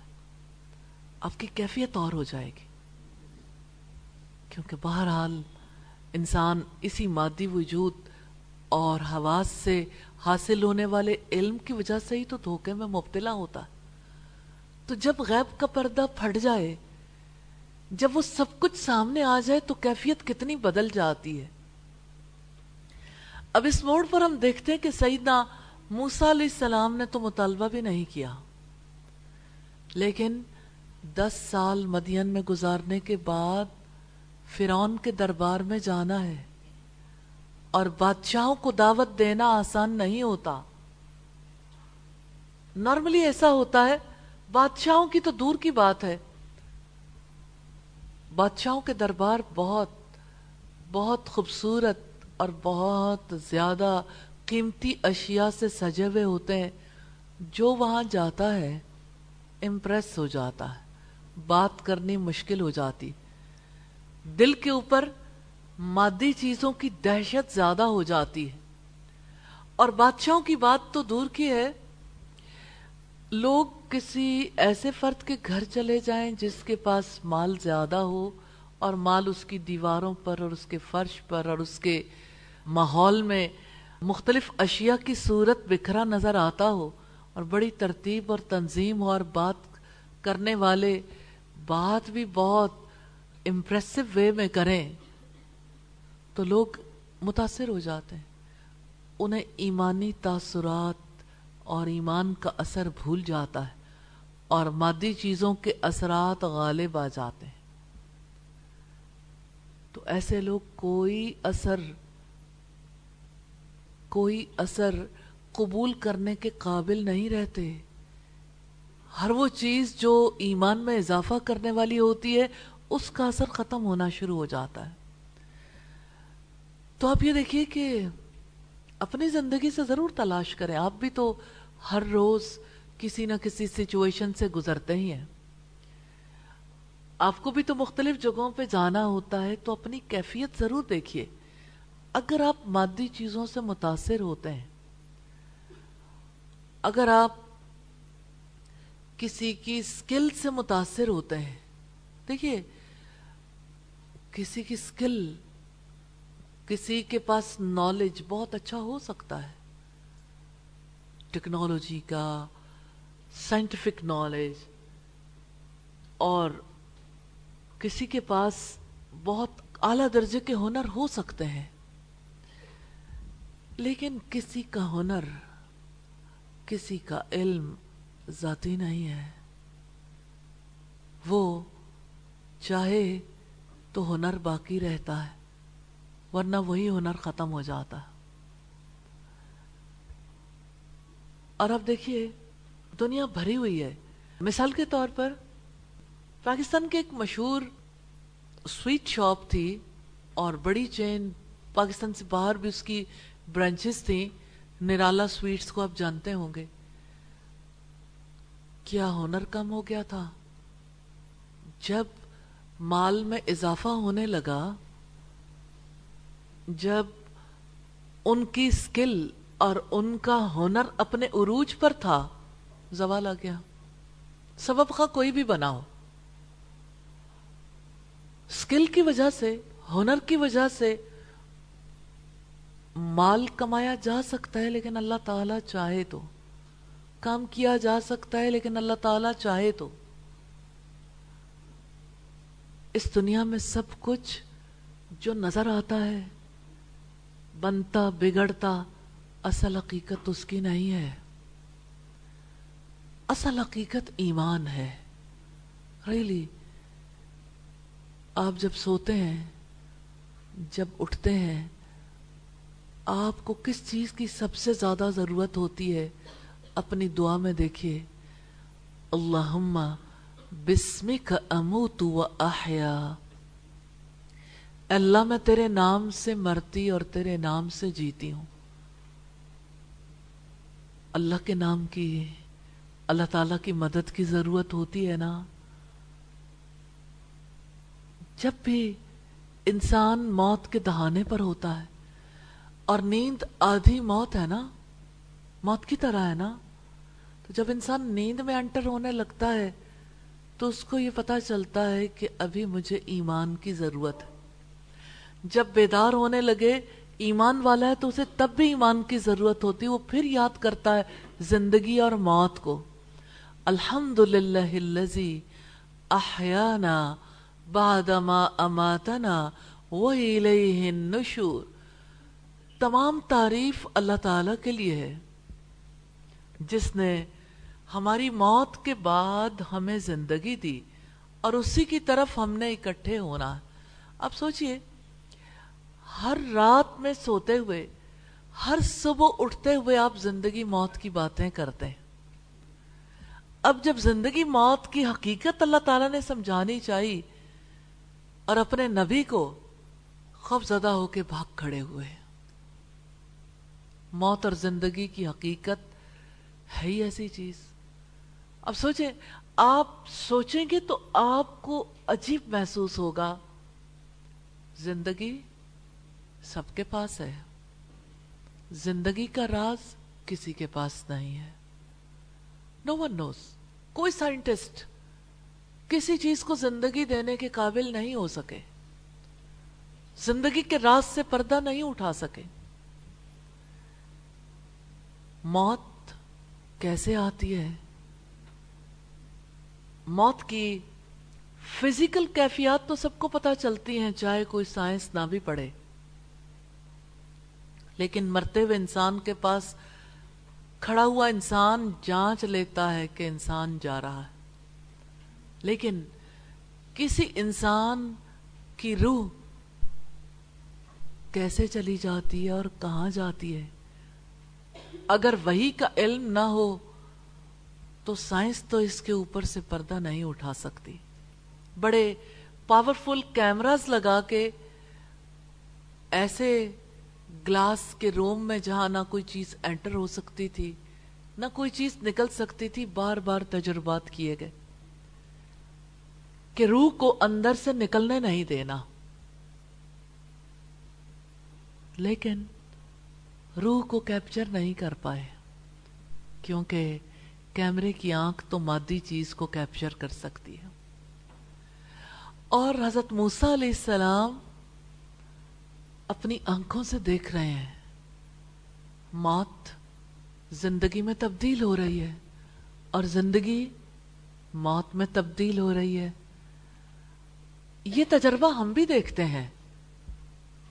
ہر بار جب کوئی فصل اگتی ہے، کیا بیج مردہ نہیں ہوتا؟ کیا اس سے نکلنے والی کامپل کو زندگی نہیں ملتی؟ کیسے ایک بیج سے پورا پودا جوان ہو جاتا ہے، پھر جب فصل کٹ جاتی ہے، جو بیج ہاتھ آتے ہیں مردہ، فصل زندہ ہے. وہی ہے جو زندہ سے مردہ کو نکالتا ہے اور مردہ سے زندہ کو نکالتا. اچھا، یہ باتیں ہم پڑھتے ہیں تو ہمارا دل نہیں دہلتا، جیسا کہ حق ہے. لیکن تجربہ ہو جائے تو انسان حواس باختہ ہو جاتا ہے، حواس کھو بیٹھتا ہے کہ یہ سب کیا ہے. اسی لیے تو اللہ تعالیٰ نے اس حقیقت کو ہم سے چھپا لیا کہ ہم اس کے متحمل نہیں ہو سکتے. تو لاٹھی کے سانپ بننے اور پھر حضرت موسیٰ علیہ السلام کو جو دوسرا معجزہ دیا گیا وہ یہ کہ آپ اپنی بغل میں ہاتھ ڈالو، چمکتا ہوا نکلے گا بغیر کسی تکلیف کے. آپ امیجن کر سکتے ہیں کہ لوگ جب بادشاہوں کے پاس جاتے ہیں تو کیسے تحائف لے کر جاتے ہیں، جب کسی بڑے کے پاس جاتے ہیں تو کس قدر ادب آداب کا خیال رکھتے ہیں. اور اللہ تعالیٰ فرعون کے دربار میں حضرت موسیٰ علیہ السلام کو بھیج رہے ہیں اور دو چیزیں دے کر، ایک تو لاٹھی، دوسرے اپنا ہی ہاتھ. ہاں، یہ فرعون کے لیے بہت کافی تھے کہ وہ اللہ تعالیٰ کو پہچان لیتا. اور فرعون نے جاتے ہی مطالبہ بھی کر دیا. تو لاٹھی کے سانپ بننے، ہتھیلی کے چمک اٹھنے اور ہارون علیہ السلام کے وزیر اور شریک ہونے کا ذکر تو تورات میں بھی ہے. کتاب الخروج میں ہے کہ خدا نے فرمایا اب تو جا، میں تجھے فرعون کے پاس بھیجتا ہوں. تو ایک بات ذہن میں رکھیے گا، حضرت موسیٰ علیہ السلام نے جا کے تبلیغ کرنی تھی تو کلام کی ضرورت تھی نا، لاٹھی اور ہاتھ کی ضرورت نہیں تھی. لیکن ان کی عقل کو عاجز کرنے کے لیے جو اپنے آپ کو خدا سمجھتے تھے، یہ دونوں معجزات ناگزیر تھے. تو مصر میں جہاں موسیٰ علیہ السلام کو تبلیغ کرنی تھی، سانپ کی حیثیت ایک دیوتا کی تھی، اس کی پوجا ہوا کرتی تھی. سیدنا موسیٰ علیہ السلام نے لاٹھی پھینکی، سانپ بن گئی. یوں زندگی کا معجزہ ظاہر ہو گیا. زندگی ایسے ہی آتی ہے، اس کا راز کبھی کوئی جان نہیں پایا، کہاں سے آتی ہے، کس طرح سے آتی ہے. اور یہ خدا انسان پر نہیں کھلا. انسان کے لیے اتنی بات کافی ہے، اللہ تعالیٰ جسے چاہے زندہ کر دے اور جسے چاہے موت دے دے. اب آپ دیکھیے کہ اگر آپ اپنی امیجنیشنز میں حضرت موسیٰ علیہ السلام کی کیفیت کو پہنچ سکتی ہیں تو آپ کو فیل ہوگا یہ علم ہمارے لیے بہت ہے. اس سے آگے اللہ تعالیٰ ہمیں علم نہ دے، کیونکہ آگے حیرت ہے، دہشت ہے، وحشت ہے. انسان کے حواس کے بس میں نہیں ہے کہ اگلا علم وہ حاصل کر سکے. جی آپ کچھ سوال کرنا چاہتی ہیں؟ جی استاذہ، یہ امپریس ہونے کے حوالے سے میں ایک سوال کرنا چاہتی ہوں کہ پہلے ہوتا تھا ایسا کہ ہو جاتے تھے امپریس، لیکن قرآن نے اس چیز کو بہت زیادہ ڈیل کرنے میں مدد دی ہے. پر ایک چیز جو میں نے فیل کی کہ ایک حدیث پہ عمل کرنا جب میں نے شروع کیا کہ برائی کو دل میں برا سمجھنا، ہاتھ سے برا سمجھنا اور زبان سے، ان کے لیولز ہیں نا. سٹارٹ میں دل میں برا بھی نہیں سمجھتی تھی. اس وجہ سے مجھے سمجھ آئی، آپ نے ہی ایک بار بتایا کہ اس وجہ سے برائی میں اٹریکشن فیل ہوتی ہے، بیکاز ہم دل میں برا نہیں سمجھتے تو ظاہر ہے دل میں اچھا ہی سمجھیں گے. لیکن جب میں نے دل میں برا سمجھنا شروع کیا تو I don't know from nowhere میرے اندر وہ جذبات بدل رہے ہیں عجیب سے. لائک میں اب باہر جاتی ہوں اپنی سسٹر کے ساتھ، پہلے میں جاتی تھی تو میں اس کے ساتھ کمنٹ کرتی تھی، آپ ہی اس نے اچھا ڈریس پہنا ہوا ہے، اس نے اچھا پہنا ہوا ہے، لائک یہ وہ، ہم دونوں آپس میں بات کرتے تھے. لیکن اب جب میں اس سے بات کرتی ہوں نا تو میں نہیں اسے کہہ سکتی کہ اس نے اچھا ڈریس پہنا ہوا ہے، بیکاز وہ اچھا نہیں ہوتا. اور میں نہیں کہتی کہ یہ بات اچھی ہے، یہ کو ایجوکیشن یہاں پر جو ہو رہی ہے، میں نہیں اسے کہتی کہ آپ یہ بہت اچھا پڑھا رہے ہیں. تو وہ کل وہ آ کر کہتی ہے کہ امی یہ آپ کی بیٹی بدل گئی ہے، یہ اب ویسی نہیں رہی، اس کے ساتھ جانے میں مزہ نہیں آتا یہ وہ. لیکن میں پوچھنا چاہتی ہوں کہ اب میرا یہ رویہ ٹھیک ہے یا نہیں ہے؟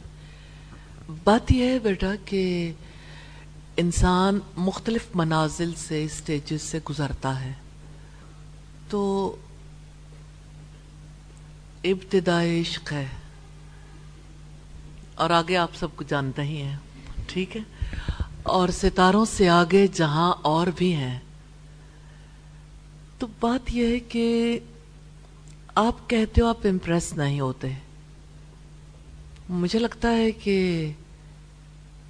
ایسا نہیں ہے، ایسا نہیں ہے. آپ کشمکش میں ہو. اس کشمکش میں آپ کا جی قرآن میں نہیں لگتا. میں بہت دنوں سے چاہتی تھی کہ آپ کو پوائنٹ آؤٹ کروں کہ آپ قرآن پڑھتے ہوئے کیا سوچتی رہتی ہو. مجھے پتہ نہیں ہے، کیونکہ جب آپ دیکھتے ہو نا سب لوگوں کو تو آپ کو چہروں سے پتہ لگ رہا ہوتا ہے کہ کون کس حد تک انوالو ہے. اللہ تعالیٰ یعنی اس جانب توجہ مبذول کروا دیتے ہیں. جب آپ پڑھاتے ہو تو آپ کو پتہ چلتا ہے نا کہ کوئی قبول کر رہا ہے اور کسی سے بات ٹکرا کے پلٹ رہی ہے. تو مجھے تکلیف ہوتی تھی کہ کیا ریزن ہے، لیکن میں انتظار کر رہی تھی کہ آپ خود سوال کریں. تو بیٹا بات یہ ہے کہ اللہ کے کلام کی طرف توجہ دیں زیادہ. جواب آپ کو یہیں سے ملیں گے. انسانوں سے سوال نہ کریں، اپنے رب سے سوال کریں. اس نے سکھایا ایاک نعبد و ایاک نستعین اہدنا الصراط المستقیم. خود سے خود کو تلاش نہ کریں. ابھی وقت نہیں ہے، وہ وقت اور ہے. ابھی آپ اللہ تعالیٰ کے کلام کی طرف توجہ کریں اور ہر روز دعا کریں، یا اللہ مجھے جو میں جس تکلیف میں ہوں مجھے اس کا آپ جواب دے دیں اور مجھے شیطان کے شر سے بچا لینا. ہاں جہاں تک اب سوال کیا آپ نے کہ کیا میرا یہ رویہ ٹھیک ہے، اچھی چیز کو دیکھ کر اچھا کہنے میں برائی نہیں ہے، اور بری چیز کو برا دیکھ کر اس کے بارے میں جہاں کوئی اصلاح کر سکتا ہو بات کرنے میں نفع ہے، عیب نہیں ہے. اس حوالے سے یعنی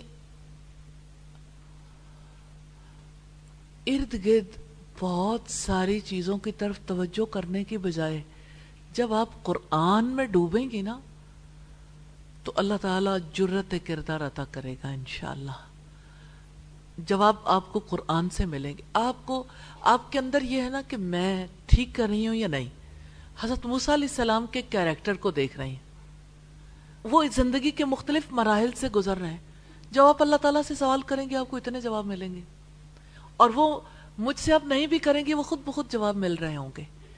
تو ڈائریکٹ کانٹیکٹ جو ہے اور ڈائریکٹ کنیکشن بہت زیادہ ضروری ہے. اور دعا تو جب آپ ارد گرد خود سے، یہ بھی انا پرستی ہے بیٹا، یہ بھی خود پرستی ہے کہ انسان اپنے جواب خود سے خود تلاش کرنے کی کوشش کرے. ہدایت اس سے مانگنی ہے نا، علم وہ دے گا، اسی کتاب سے دے دے گا انشاءاللہ. اور آپ کو سب چیزیں ملیں گی، لیکن جب آپ کی توجہ ادھر ادھر بہت ساری چیزوں میں ہوگی تو یہ چھوٹ جائے گا. اور یہ چھوٹ رہا ہے آپ سے، یہ آپ سے چھوٹ رہا ہے. اس لیے اللہ تعالیٰ سے استغفار بھی کریں اور اللہ تعالیٰ رحمت فرمائیں گے انشاءاللہ. یعنی آج میں جب آئی ہوں کلاس میں تو میں نے کہا اچھا، یعنی بہت دنوں سے آپ کی جو کیفیت تھی تو میں نے کہا کہ فرنٹ سیٹ پہ یہاں پھر یہاں پھر یہاں، اب میں نوٹ کر رہی ہوں اب کہاں. تو کرتے کرتے یہ آخری وار یہ ہوتا ہے کہ آپ پیچھے سے پھر باہر، جب آپ کی ذہنی کیفیت بدلتی ہے. اس کا یہ مطلب نہیں کہ کوئی پیچھے بیٹھ کے زیادہ توجہ سے نہیں سن سکتا، یہ ہر ایک کی کیفیت فرق ہے. لیکن بہرحال جب آپ کلام اللہ میں توجہ نہیں دیتے تو بہرحال یہ چینج آتی ہے. تو مجھے امید ہے کہ انشاءاللہ اللہ پاک آپ کے مسئلے کو ضرور سالو کر دیں گے. اور ابھی بہت ساری چیزوں کے بارے میں کچے پن کے ساتھ آگے نہ بڑھیں. میں نے آپ سے یہی کہا تھا کہ آپ سب لوگ کچھ نہ کچھ کام زیر نگرانی رہ کر کچھ نہ کچھ کام اپنی ذمہ داری پہ لیں، تاکہ آپ کو قرآن کے ساتھ اور علم کے ساتھ جینا آئے. کیونکہ جب یہ وقت نکل گیا تو پھر جینا نہیں آئے گا، پھر قرآن الگ رہ جائے گا، آپ الگ چلے جاؤ گے. حتیٰ کہ آپ قرآن کی تعلیم دینا شروع کرو. اور ظاہر ہے کہ اس میں بھی انسان کے لیے بہت سارے علوم کی ضرورت ہوتی ہے نا، اور بہت فہم کی بھی. اللہ تعالیٰ آپ کو علم میں پختگی عطا کرے اور اللہ تعالیٰ دین کی سچی سمجھ عطا فرمائے. جزاک اللہ استاد. جی. قال خذها ولا تخف سنعيدها سیرتها الاولى. اللہ تعالیٰ نے فرمایا اس کو پکڑو اور ڈرو مت، جلد ہی ہم اسے اس کی پہلی حالت پر لوٹا دیں گے. تجربہ. آپ کا دل چاہتا ہے کہ آپ زندگی اور موت کی حقیقت کو جان لیں، تو اگر اللہ تعالیٰ نے جیسے علم دیا حضرت موسیٰ علیہ السلام کو ایسے علم دے اور آپ کو سانپ پکڑنا پڑ جائے تو کیا کریں گے؟ مشکل ہے نا. تو جیسے اللہ تعالیٰ علم دے اسی طرح سے سیکھ لینا چاہیے. لیکن بہرحال حضرت موسیٰ علیہ السلام کی کیفیت کو ڈیپلی انوالو ہو کے دیکھیں، ان کیفیات میں ضرور جایا کریں، کیونکہ کیفیات سے تجربات ملتے ہیں، فہم ملتا ہے، اور قلب، روح اور عقل کی کیفیت بدل جاتی ہے. قال خذها ولا تخف. اللہ تعالیٰ نے فرمایا اس کو پکڑو اور ڈرو مت، یعنی آپ کو کوئی تکلیف نہیں پہنچے گی. سیدنا موسیٰ علیہ السلام کے عصا نے یک لخت سانپ کا روپ دھارا تھا، اس لیے زندگی کے اس معجزے سے دہشت کھا گئے. حالانکہ ہمارے سامنے مسلسل یہ واقعہ ہوتا ہے لیکن تدریجی طور پر، اس لیے محسوس نہیں ہوتا. مٹی پودوں اور درختوں میں بدلتی ہے لیکن آہستگی سے ہونے والا کام دہشت زدہ نہیں کرتا. البتہ اچانک مٹی سے بنی لکڑی زندہ سانپ میں بدل جائے تو انسان دہشت زدہ ہو سکتا ہے. تو زندگی کا معجزہ ہر کوئی ساری زندگی دیکھتا ہے. کیا آپ نے کبھی دانے کو گندم بنتے نہیں دیکھا؟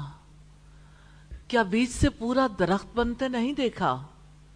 کیا اسی طرح سے بچوں کی پیدائش کو نہیں دیکھا؟ کہاں سے آغاز ہوتا ہے اور کہاں اللہ تعالیٰ کی طرف سے مکمل بچہ بنا کر بھیج دیا جاتا ہے. آپ امیجن کریں جیسے جو لوگ، یعنی آپ بچوں کو بھی دیکھتے ہیں نا کلے سے کھیلتے ہوئے، اور آرٹسٹ بھی اسی طرح کے کام کرتے ہیں کہ وہ مختلف طرح کی شکلیں اور چیزیں بناتے ہیں جن سے اللہ تعالیٰ نے روکا ہے، اور ایسی بھی جن سے اللہ تعالیٰ نے نہیں روکا. تو آپ دیکھتے ہیں کہ جب کبھی، یعنی کوئی کسی نے، فرض کریں کہ کسی نے مینگو بنایا، کسی بچے نے، یا اورنج بنایا مٹی کا، تو اس میں رنگ کے لیے تو اس کو خود کوشش کرنی پڑے گی نا، اور یعنی اس کی پوری طرح سے اورنج دکھانا ہے تو اس کی اوپر کی جو ڈنڈی ہے اور اس کے ساتھ کا پتا ہے، ایوری تھنگر، دونوں کے کلر بھی ڈیفرنٹ ہیں. لیکن وہ مزہ کہاں سے آئے گا؟ مٹی کے اندر رس کہاں سے آئے گا؟ اور وہ خوشبو کہاں سے آئے گی؟ اور اس مٹی کے اندر بیج کہاں سے آئیں گے؟ اور بیج کے ساتھ جو اورنج کے اندر اس کے چھوٹے چھوٹے حصے ہیں، پھاڑیاں ہیں اس کی، ان کے اوپر جو کور ہے وہ کہاں سے آئے گا؟ باہر کی شکل اگر بالکل بھی عین ہی اس طرح سے بھی ہو تب بھی زندگی تو نہیں ہوگی. تو آپ دیکھتے ہیں کہ اسی طرح سے جیسے ایک عورت کھانا بناتی ہے یا کوئی سائنٹسٹ لیبارٹری میں کوئی ایکسپیریمنٹ کرتا ہے، اللہ تعالی ہر ماں کے پیٹ میں بچے کا آغاز کر کے اس کو چھوڑ دیتے ہیں کہ اب دیکھو تمہارے ہی اندر بچہ پروان چڑھ رہا ہے، تم جانتی تک نہیں. اور آپ دیکھیں سیل ڈویژن ہوتی ہے کس طرح سے، علقہ، جمع ہوا خون، پھر اسی کے اندر سے گوشت بھی بنتا ہے، ہڈیاں بھی، پھر پوری شکل کا بچہ.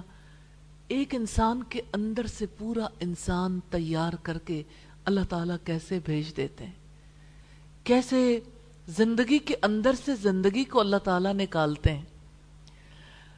سبحان اللہ، کس طرح سے انسان اپنے سامنے زندگی کو ظہور میں آتے دیکھتا ہے، لیکن لاٹھی کے سانپ بن جانے کی بات انسان کا ذہن قبول نہیں کرتا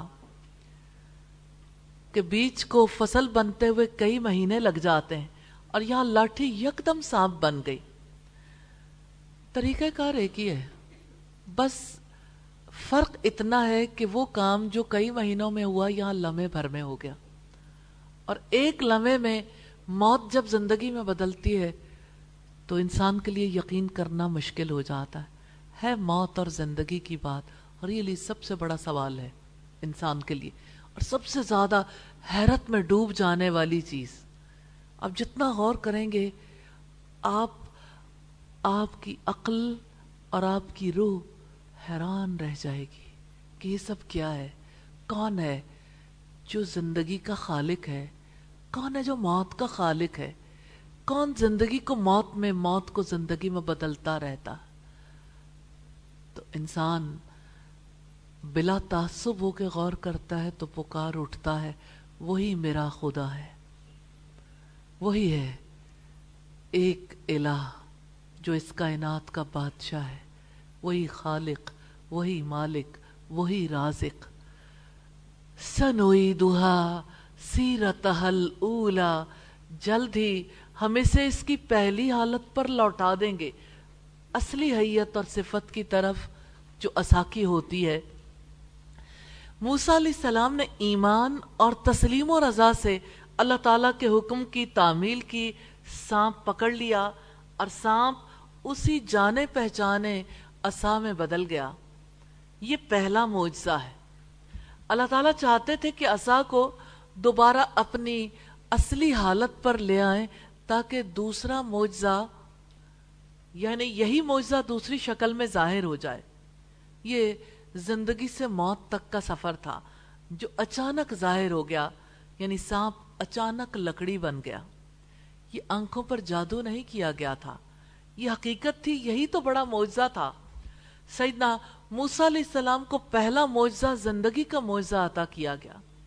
انہیں خود بھی پتہ نہیں تھا، لیکن معجزہ ان کے ہاتھوں سے ظاہر ہو رہا تھا۔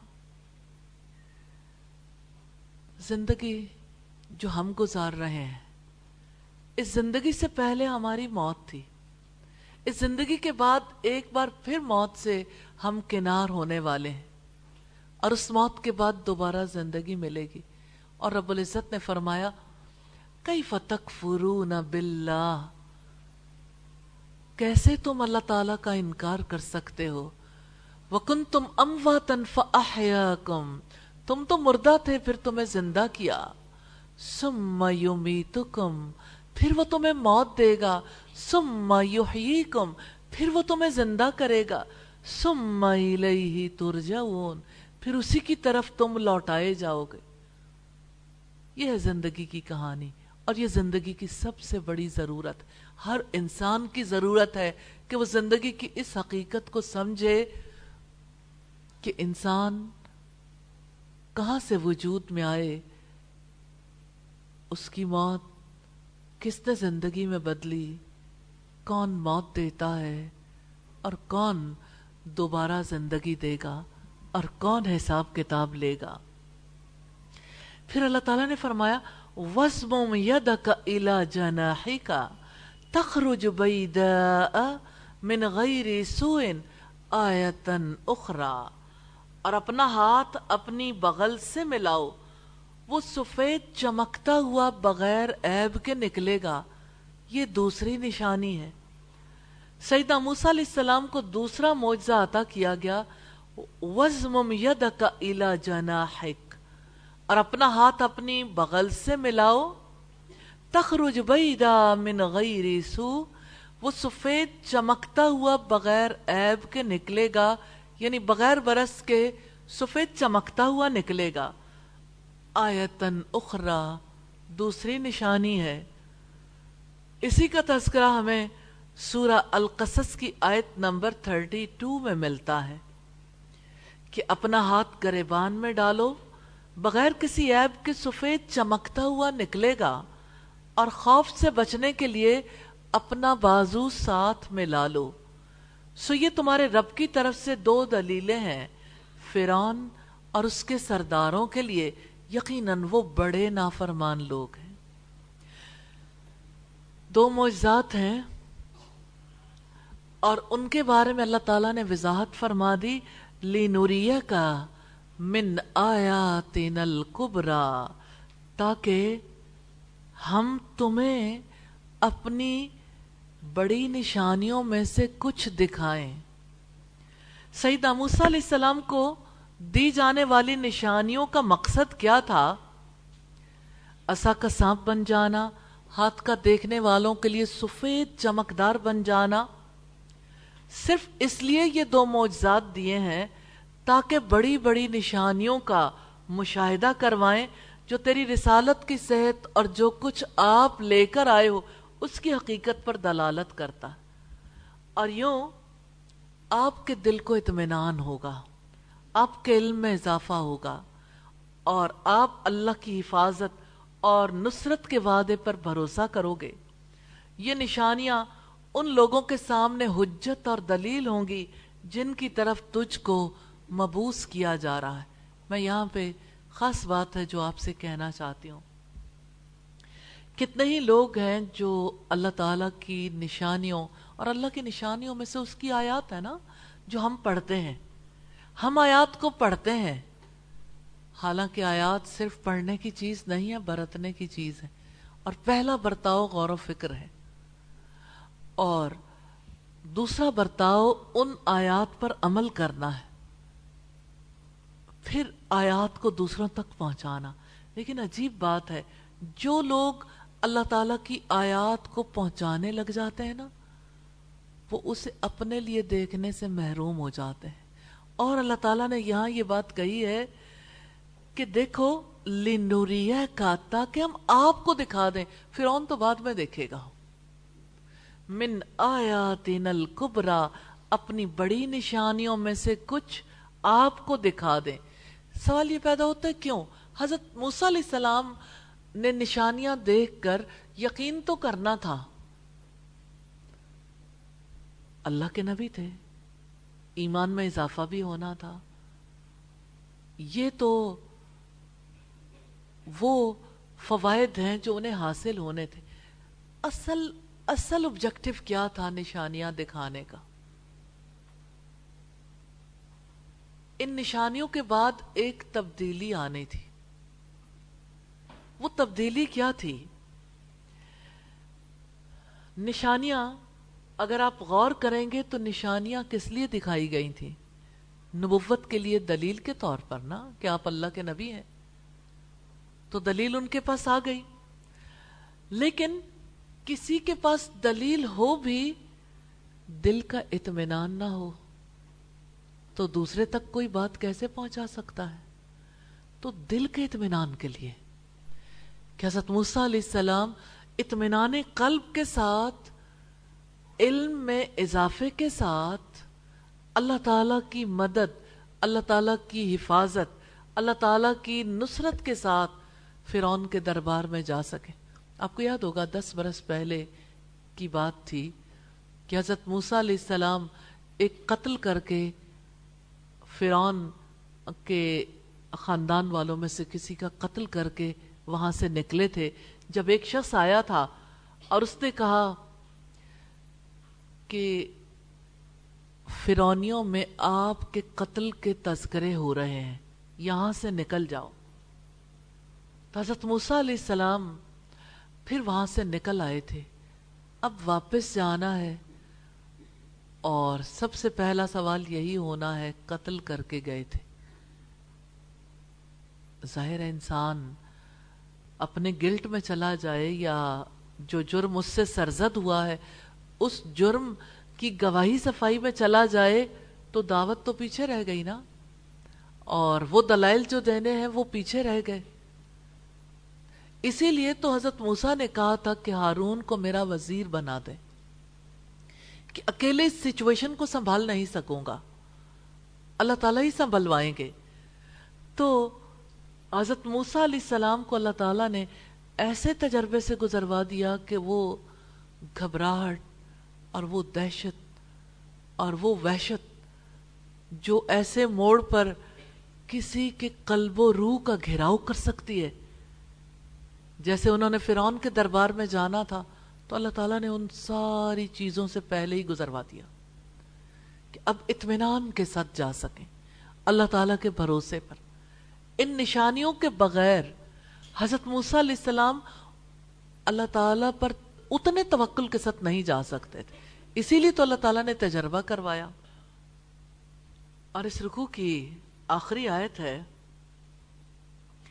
اذهب الى فرعون انه طغى. اب تم فرعون کے پاس جاؤ. تیاری ہو گئی نا, جیسے فوجیوں کو ٹریننگ دی جاتی ہے نا دشمن سے مقابلہ کرنے کے لیے, اور ہتھیاروں سے لیس کر کے بھیجا جاتا ہے. جیسے فوج جب محاذ پہ جاتی تو محاذ پہ جانے سے پہلے کافی عرصے کی ٹریننگ ہو چکی ہوتی ہے.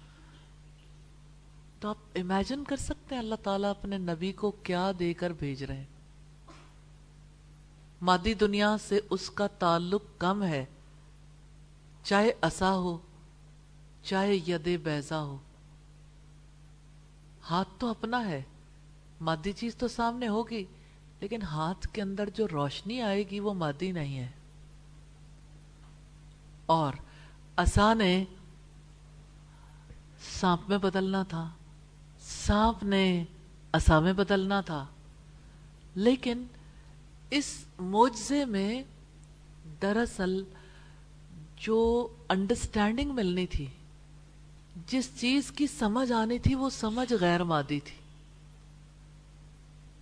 غیر مادی حقائق کے بارے میں آپ محض اپنی عقل سے کام لے کر ان کا فہم حاصل نہیں کر سکتے, کیونکہ عقل تو حواس کی سیڑھی کے بغیر کام ہی نہیں کرتی. وحی کا علم ناگزیر ہے, کیونکہ وحی کے علم سے انسان کے سامنے حقائق کھلتے ہیں. اس لیے وحی سے محبت کریں, کلام اللہ سے محبت کریں. یہی کلام کامیابی ہے, اور یہی کلام کام آنے والا ہے. جس کے سینے میں ایک بار محفوظ ہو گیا, اللہ کی قسم موت بھی کچھ نہیں بگاڑ سکے گی. موت کے بعد جب دوبارہ زندگی ملے گی نا, دوبارہ وہی کلام تر و تازہ ہو جائے گا. اور جس نے اس کلام کا علم حاصل کیا, یہ علم بھی باقیات الصالحات میں ہے. یہ علم بھی باقی رہنے والا ہے, یہ بھی کبھی ضائع ہونے والا نہیں ہے. ہاں دنیا میں اس کی حفاظت کی ضرورت ہے, موت کے بعد یہ ابدی ہو جائے گا انشاءاللہ. اذهب الى فرعون انه طغى. اب تم فرعون کے پاس جاؤ, یقیناً اس نے سرکشی کی ہے. سیدنا موسیٰ علیہ السلام کو تبلیغ کے لیے فرعون کے پاس جانے کا حکم دیا گیا. اللہ رب العزت نے موسیٰ علیہ السلام کو نبوت کے بعد مصر کے بادشاہ فرعون کی طرف مبعوث کیا. اذهب الى فرعون, اب تم فرعون کے پاس جاؤ, بادشاہ مصر کے پاس, جس کے خوف کی وجہ سے تم مصر سے نکلے تھے. جا کر کرنا کیا تھا؟ وہ جو اپنے آپ کو سب سے بڑا رب کہتا ہے, اسے جا کر اللہ وحدہ لا شریک لہ کی دعوت دو, اسے حکم دو. بادشاہ کو, جی ہاں, انبیاء کا حکم چلتا ہے. اسے حکم دو کہ وہ بنی اسرائیل سے اچھا سلوک کرے, انہیں عذاب نہ دے. انہو طغى, یقیناً اس نے سرکشی کی ہے, اپنے کفر کی وجہ سے فساد پھیلایا ہے, اور زمین میں کمزوروں پر ظلم ڈھایا ہے. اور اس ظلم میں وہ حد سے بڑھ گیا ہے. کیا آج پیرامڈ میں اس کے ظلم کی داستانیں محفوظ نہیں ہیں؟ اور ساری دنیا کے لوگ نہیں جانتے کہ فرعونیوں نے کیسا کیسا ظلم ڈھایا ہوگا. حتیٰ کہ بہت بڑا ظلم یہ تھا کہ اس نے اپنی قوم سے شرک کروایا, الوہیت کا دعویٰ کیا, ربوبیت کا دعویٰ کیا. تو اس کی سرکشی اس کی ہلاکت کا سبب بنا. لیکن یہ اللہ تعالیٰ کی بے پایہ رحمت, اس کی حکمت, اس کا عدل ہے کہ وہ کسی کو اس وقت تک عذاب نہیں دیتا جب تک انبیاء اور مرسلین کے ذریعے سے اس پر حجت قائم نہیں کر دیتا. تو فرعون یعنی بادشاہ مصر, اس پر تورات اور ساری تاریخوں کا اتفاق ہے کہ فرعون سیدنا موسیٰ علیہ السلام کا معاصر تھا، وہ متکبر، جابر و فاسق تھا، اور مصر میں اسے راہ دیوتا کا اوتار سمجھا جاتا تھا۔ فرعون کسی بادشاہ کا شخصی نام نہیں تھا، اس نسل کے سارے ہی تاجداروں کا ایک عمومی لقب تھا۔ جیسے رشیا سے تعلق رکھنے والوں کا لقب زار تھا، زار روس کہا جاتا تھا انہیں۔ اسی طرح سے فرائنہ، یہ فرعون جو مصر کے بادشاہ رہے۔ اسی طرح سے آپ نے سنا ہوگا جیسے گڈریے بادشاہوں کا دور تھا، یہ بھی مصر کے بادشاہ تھے۔ اسی طرح سے دنیا میں جیسے انڈیا اور پاکستان میں جیسے مغلوں کا دور کہتے ہیں، تو ہر کوئی ان میں سے مغل تھا۔ اور اسی طرح سے جیسے پہلوی خاندان کی حکومت ایک طویل عرصے تک کی ایران میں رہی، تو وہ پہلوی خاندان تھا، ہر ایک کے نام کے ساتھ پہلوی لگتا تھا۔ اسی طرح سے فرعون کسی کا شخصی نام نہیں تھا، اور یہ خاص فرعون تو اپنے ظلم اور زیادتیوں میں بڑھا ہوا تھا۔ سیدنا موسیٰ علیہ السلام پر واضح کیا گیا کہ اس مہم کے لیے آپ کا انتخاب ہوا، اور اللہ تعالیٰ نے حکم دیا فَقُلْ هَلْ لَكَ إِلَىٰ أَن تَزَكَّىٰ، بس کہہ دو کہ کیا تیرے لیے کوئی رغبت ہے کہ تم پاکیزگی اختیار کرو، وَأَهْدِيَكَ إِلَىٰ رَبِّكَ فَتَخْشَىٰ، اور میں تمہارے رب کی طرف تمہاری رہنمائی کروں کہ تم ڈرنے لگ جاؤ۔ یہ سورہ النازعات کی آیات ہیں 18 اور 19۔ تو الحمدللہ یہ سورہ طٰہٰ کا پہلا رکوع تھا۔